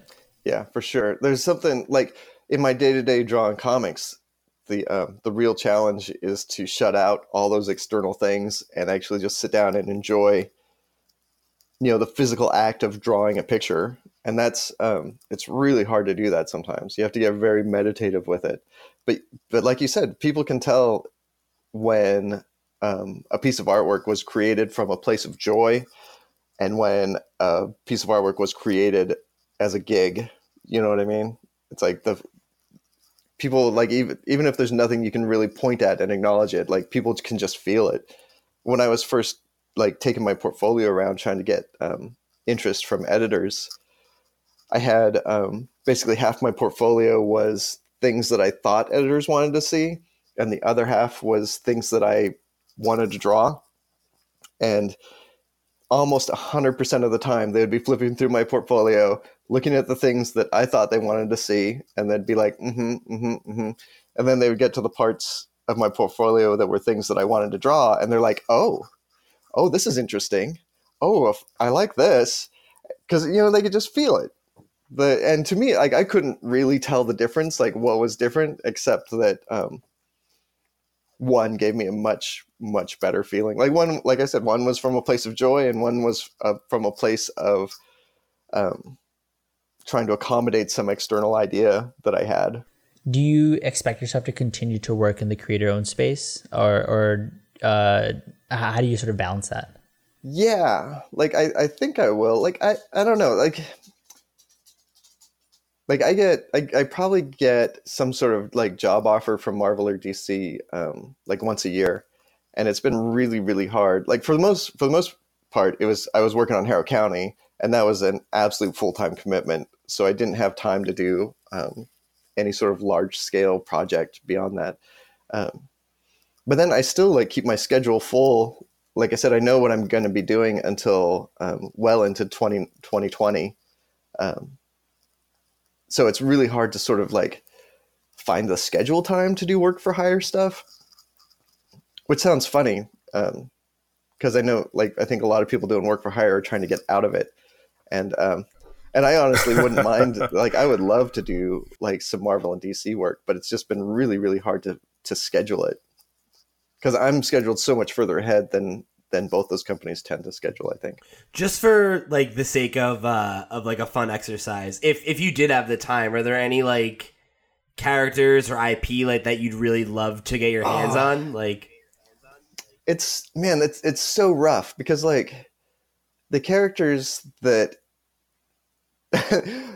like I said, I got out of reading a lot of superhero comics in the 90s. So most of the characters that I really love and like key into are like long gone, dead. They've gone through 50 reboots and Yeah. everything I love has been retconned. Like the thing I would love to do more than anything else would be like a classic Swamp Thing, sort of before Alan Moore got to him. I loved the format of Swamp Thing being a he was like kung fu. He was like walking the earth, having adventures, meeting people. Like I loved that format. He would go like he'd walk through the swamp, come into a little town, have some adventure, and then be like, all right, we solved your problems. Now I must return to the swamp. And he would trundle off into the swamp. And like I loved that sort of like episodic format of the character. And yeah, and that's a thing I would love to do. One book that I would be terribly suited for, but I would love to do is Alpha Flight. Just because that was like when I was a kid, that was the book that really got me sort of hooked. That was the first book I bought like every month when it came out. I would go down to the Lucky store, buy them off the spinner rack when I was a kid. So I'd love to do some Alpha Flight. But like I said, I don't think I'm particularly suited for that because I don't know if I have a superhero-y style enough for it. Man, you said Swamp Thing, and immediately I was like, yes, sign me up. Let's go. Let's do it. Where is this happening? That's awesome. And I've seen some of the commissions that you've done for people with regard to it, and like the way you make him just look not so murky, but like sometimes you'll add a flower. There's like a beauty to it. Yeah. Oh, thanks. I like drawing plants and flowers a lot. Like that was one of the things I liked. Like when Cullen and I were sort of bouncing ideas about like what sort of book we wanted to do together. He was describing Harrow County, and he was like, and she goes out into the woods, and I was like, she goes out to the woods. Let's do it. That's the one. That's the idea we're going to do. Because I wanted to draw like woods really bad. So I love that about Swamp Thing. I mean, my dad is a nurseryman. He has a greenhouse and he mostly grows begonias. And so I've been around that my whole life, and I love, I just love drawing plants and stuff. That stuff's really fun. So I'm a huge Swamp Thing fan. What is like the thing for you that sort of sticks out? Like why? What is the appeal of Swamp Thing? Yeah. That's a good question. I think, like I said, the thing that I really liked about those early Swamp Things was the sort of episodic nature of the storytelling. Like that really appealed to me. And I liked, I got into it because I have this really weird comic that I bought at a secondhand store in like the 3rd grade that I think is an Australian reprint of Swamp Thing comics. And it was reprinted in black and white. And it was like 6 issues of the Nestor Redondo run, who came right after Wrightson on Swamp Thing. And his work on that book, especially in black and white, is to this day still some of the most beautiful comic book art I've ever seen in my entire life. It's just astounding. And Bernie Wrightson isn't like one of the greatest comic book artists of all time. But Nestor Redondo just wrecked him. He came in right after him and was like, nah, this is how you draw Swamp Thing, dude. And it's just so beautiful. It's unbelievable that like there were comics that beautiful. So I think that was sort of what really birthed my love of Swamp Thing, is just that Nestor Redondo's just beautiful, beautiful art, and the sort of the format of the story that you could go through these swamps and have different unrelated adventures that sort of wrapped up and were very, I don't know, just very sort of simple, nice stories. Yeah, simple, independent, sort of just like you can jump in on one and then you understand it. Yeah. No, that's the thing with a lot of like, particularly superhero books that I have a hard time with. It's just like the super intricate continuities that you sort of have to understand to be able to get anything out of them. It's largely unapproachable. I think it's really rough.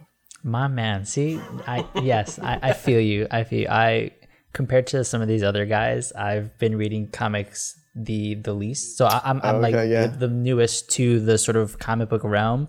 So I kind of approach it in that way, in that a lot's going on. This is kind of confusing. Like, just give me what I need, which is a story that I can make sense of. Yeah, well, and even in the 80s, there was definitely continuity. There was, especially like when I was reading comics in the 80s, it was like you'd pick up, who knows, like X-Men number 159, and then like the next X-Men comic you managed to pick up was X-Men number 123 somehow. You know what I mean? And you're reading all these stories out of order, and it was hard to sort of match, put them together. But it wasn't anything like it is today. It's like nowadays you have to, the way they spread a storyline across 4 different titles and stuff like that is just impossible to read. Yeah, there have been times where I've dropped off for an arc and come back and it's like, whoa, what did I miss? There were only 6 issues. What the heck happened? Yeah, and then like even like picking them up in trades is really hard. Like those, like you can't figure out the order to read, and yeah, it's rough. Yeah, so one of my favorite comics, and I guess they killed it with the New 52, so it's actually really old by now. But I loved Jonah Hex when they were doing One and Dones, and they were doing that for a couple years, and that was like the book I picked up every month for a while was Jonah Hex, because like I didn't have to like go onto some wiki to figure out what the fuck was happening. Yep. Yeah. That was what got me into like Image and more like independent books in the first place, was that I just like liked being able to pick something up and like follow a creative team through their vision too, because that was always the thing that bothered me the most, was not only that like it was hard to follow everything that was going on, but like you see characters like trade hands between writers and artists, and that you just like I want that consistency. I want to see somebody's like style develop with a book, or watch them get to tell the entirety of their story. No, I'm the exact same way. Like I would love any of these books to keep the same writer and artist for like 3 or 4 years at a time. I think that would be amazing. I think the books would be better. I think it would be funner and more easier to read and stuff. Do you prefer to be to work on a shorter series like a Stone King, or like longer ones? I prefer longer ones. I like the I like kind of mixing it up. Like I think it's great to do a really, really long thing and then do some shorter things, because when you're working on a long book, especially like Harrow County, when I'm working on it, there's all these other ideas I have and other things I want to work on, and they sort of build up. So it's like as soon as Harrow County finished, I started working on a bunch of stuff that I'm still sort of working on that isn't like, I don't know, not even really worth talking about at this point. But like all those energies sort of build up, and it's like in between big projects, you have to get those out, because as soon as I start another big project, I'm not going to get to any new ideas for a while again. So, but I really like long projects. I like making stuff that where you can do kind of slower burns on stuff, and I like and I really like not having to look for work. That's fun. So the last question that I have for you is, we've talked a lot about the books that you're working on, but what I'm really curious about at the moment is, what are you reading? Do you have time to read books? What do you like to pick up and read? I've been reading a ton of manga lately. I just finished Sword of the Immortal a couple months ago, and that was amazing. It was so funny because I tweeted about it, and the editor at Dark Horse, who was editing the Dark Horse translations of it, was like, he hit me up and was like, I think you're the only person I've ever met who's read the whole thing. Because that book was like, it was so dope. Like there's this scene, like this part of the story where they break into a prison to free one of the characters, and it takes fucking 3 volumes. It's like 600 pages to like go into this prison and get him out, and it's just beautiful the whole time. So I'm reading that. I just picked up a couple. I was just at TCAF last weekend, and I picked up a couple Emily Carroll books. This one's When I Arrived at the Castle, and she is a fucking force, man. She's like, I think, one of the greatest horror writers working nowadays. Yeah, man, I'm reading a bunch. I have a stack of. Whenever I go to a comic shop that has like $1 bin or a 50-cent bin, I just raid those things. So I'm reading a bunch of shitty sort of 80s, like middle of the road books that no one ever heard of. Like, I don't like one of my favorite Marvel comics of all time are those like Thing. Were they called 2-in-1s? Yes, Marvel 2-in-1. Yeah, like it would always be like the Thing, and he would meet like, oh, Iron Man's in the story for some reason, and then like I love that sort of stuff. They recently resurrected that, actually. Oh, really? They brought the 2-in-1s Oh, that's back. interesting. I'll have to check those out. Yeah, it's Chip Zdarsky was doing that, right? Yes. Oh, yes. neat. Yeah, I'll have to check that out. Yeah, it was pretty cool because it was very similar to what you're talking about. Like Thing and Human Torch would meet like Namor, or they'd meet like, you know, whoever, and they just go on this random adventure and then it'd be over. Yeah, no, well, those were kind of neat because it was like the story was always sort of like self-contained because they had to get Iron Man out of the book by the end of the issue or whatever. But like there was always sort of a larger arc of the Thing traveling through all these different spaces that was really fun. Like that was kind of cool. Oh, so then it's actually more the Resurrection has more in common with the original, because in the Resurrection, Thing and Human Torch are mourning the loss of the Fantastic Four, or Reed and Sue and the kids, and they're obsessed with the idea of being able to bring them back. And so part of the overarching narrative is that, and the people they meet along the road are people that maybe have some information, or they think maybe able to help them somehow. They reach out to Doctor Strange. There's all these different, you know, interactions that are about that. Yeah, that's really cool. I'll have to check that out because that sounds up my alley, kind of. Yeah, and it's not too long. It's Chip Zdarsky, who obviously is amazing. I think you might get something out of it. Yeah, no, the most upsetting thing about that whole thing is that Reed Richards and Sue being dead, like, they'll never come back. I know. It's over. I know. It's just so... They're actually already back. But I think we're gonna wrap here. Thank you so much for joining us, Tyler. This has been it was fantastic. my pleasure. Excuse me. Eisner nominated Tyler Crook. We appreciate it so much, and I know my man Marco has been singing your praises since like episode 1. So, well, thanks so much, guys. Yeah, no, it's been great to be here. Yeah, absolutely. Thank you for coming on. My pleasure. Before you go, is there anything you want to plug? Any place where we can find you, get more information? Matter Black is coming out in July. That's from Dark Horse. I would love it if everybody bought 3 or 4 copies of that. And then I can never remember like what any of my Twitter handle is or anything, so I'm going to look it up really quick. So my Twitter is at Mr. Tyler Crook. That's Mr. Tyler Crook. And then my Instagram is Mr. Tyler Crook with Mr. spelled out, Mister, like that. Yeah. Awesome. So check me out. Get me on Twitter and listen to me like rave about politics or whatever. And of course, I've been enjoying those tweets. Go by Harrow County.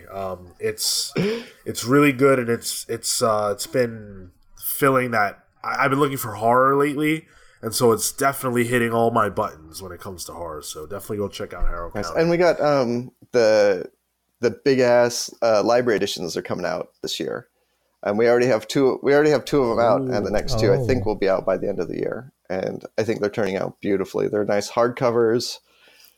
A little bit oversized. Yeah, go get those because they're really pretty. Very cool. I'm gonna ask that everybody go buy the Stone King because I want to. Yeah, and you know, if you have a Comixology Unlimited, it's free to read, or it's the cost of the unlimited subscription to read. Fantastic. All right. Well, again, thank you so much for joining us, and hopefully we can do this again sometime. Yeah, this was really fun, guys. Thank you so much for having me. Cool. So thanks again to Tyler for joining us. That was really, really awesome interview and a lot of insight on his part. And hopefully you guys at home enjoyed it. Let us know if you did. There are plenty of ways to reach us. As we said at the top, you can catch us on social media at The Comics Pals. If you want to leave us comments about Tyler Crook's work or anything we talked about on the show, feel free to do that there. If you want to leave us a like on your platform of choice, that would be really cool and it would help us.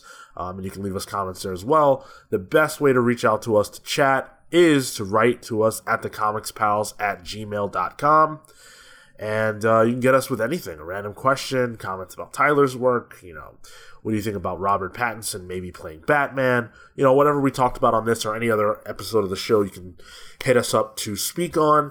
Real quick, just as far as book clubs are concerned, we've got a ton of book clubs out there in the wild for you guys to go catch. We've got Hellboy out there. We've got both Captain Marvels. Both Captain Marvels. We did Infinity recently, and this month is Spider-Man, right? Yes. Spider-Man. No. Oh no, that's next month. This month is next month. Dark Phoenix. Yes. Dark Phoenix dropping the end of the month, which is the 29th, I believe. That's how far in advance we record these things. Yes. Yes. So, Dark Phoenix, by the way, I've got a big reveal in that episode. Right. So you're going to want to tune in to hear that. It's me talking about the love of my life, Jean Grey, so how could you miss it? So I did, in fact, miss it. I have to go listen. You did. So you're gonna have to listen like the rest of the plebs to hear my reveal. Yeah, I don't know. You teased it weeks ago, and I've been wondering. I still am in the dark. Yeah, man. So, Pete, hit us with your plugs. Thank you guys for joining us here on another episode of the Comics Pals. If you want to connect with me, I'm at @loud_Pete on Twitter and Instagram. Come talk to me about any of the stuff we talked about this week. Honestly, this was a pretty sick week news-wise. So if you want to come connect with me about any of that stuff, please do. If you want to check out some of my other work, you can go check out my Nintendo coverage over at lootpots.com, where I host a weekly Nintendo podcast and write an article or two once in a while. So if you're a Nintendo person, go check that stuff out as well. You know what? What I would love to talk to you about? Hit me up about Detective Pikachu, because I cannot talk about that enough. I really liked it. Come talk to me. So see you next week. Love you. Awesome. Marco. You can find me at Mr. Marco Adamoto on Instagram and Twitter. Mr. spelled MR. And come talk to me about Tyler Crook, his dope art. Also, Vindication is spelled Tyler Crook because he likes Swamp Thing and has the same feelings about me with regard to superheroes. So, what's up? Nice. As for me, I am on Twitter and Instagram only at Sean Soapbox. Hit me up to talk about how excited you are for the Dark Phoenix movie, because I know that I can't be the only one excited to go watch a car wreck. So with that, we're the Comics Pals signing off. Take care, guys. Well, it'd be a train wreck, right? Because it ends on a train. Facts.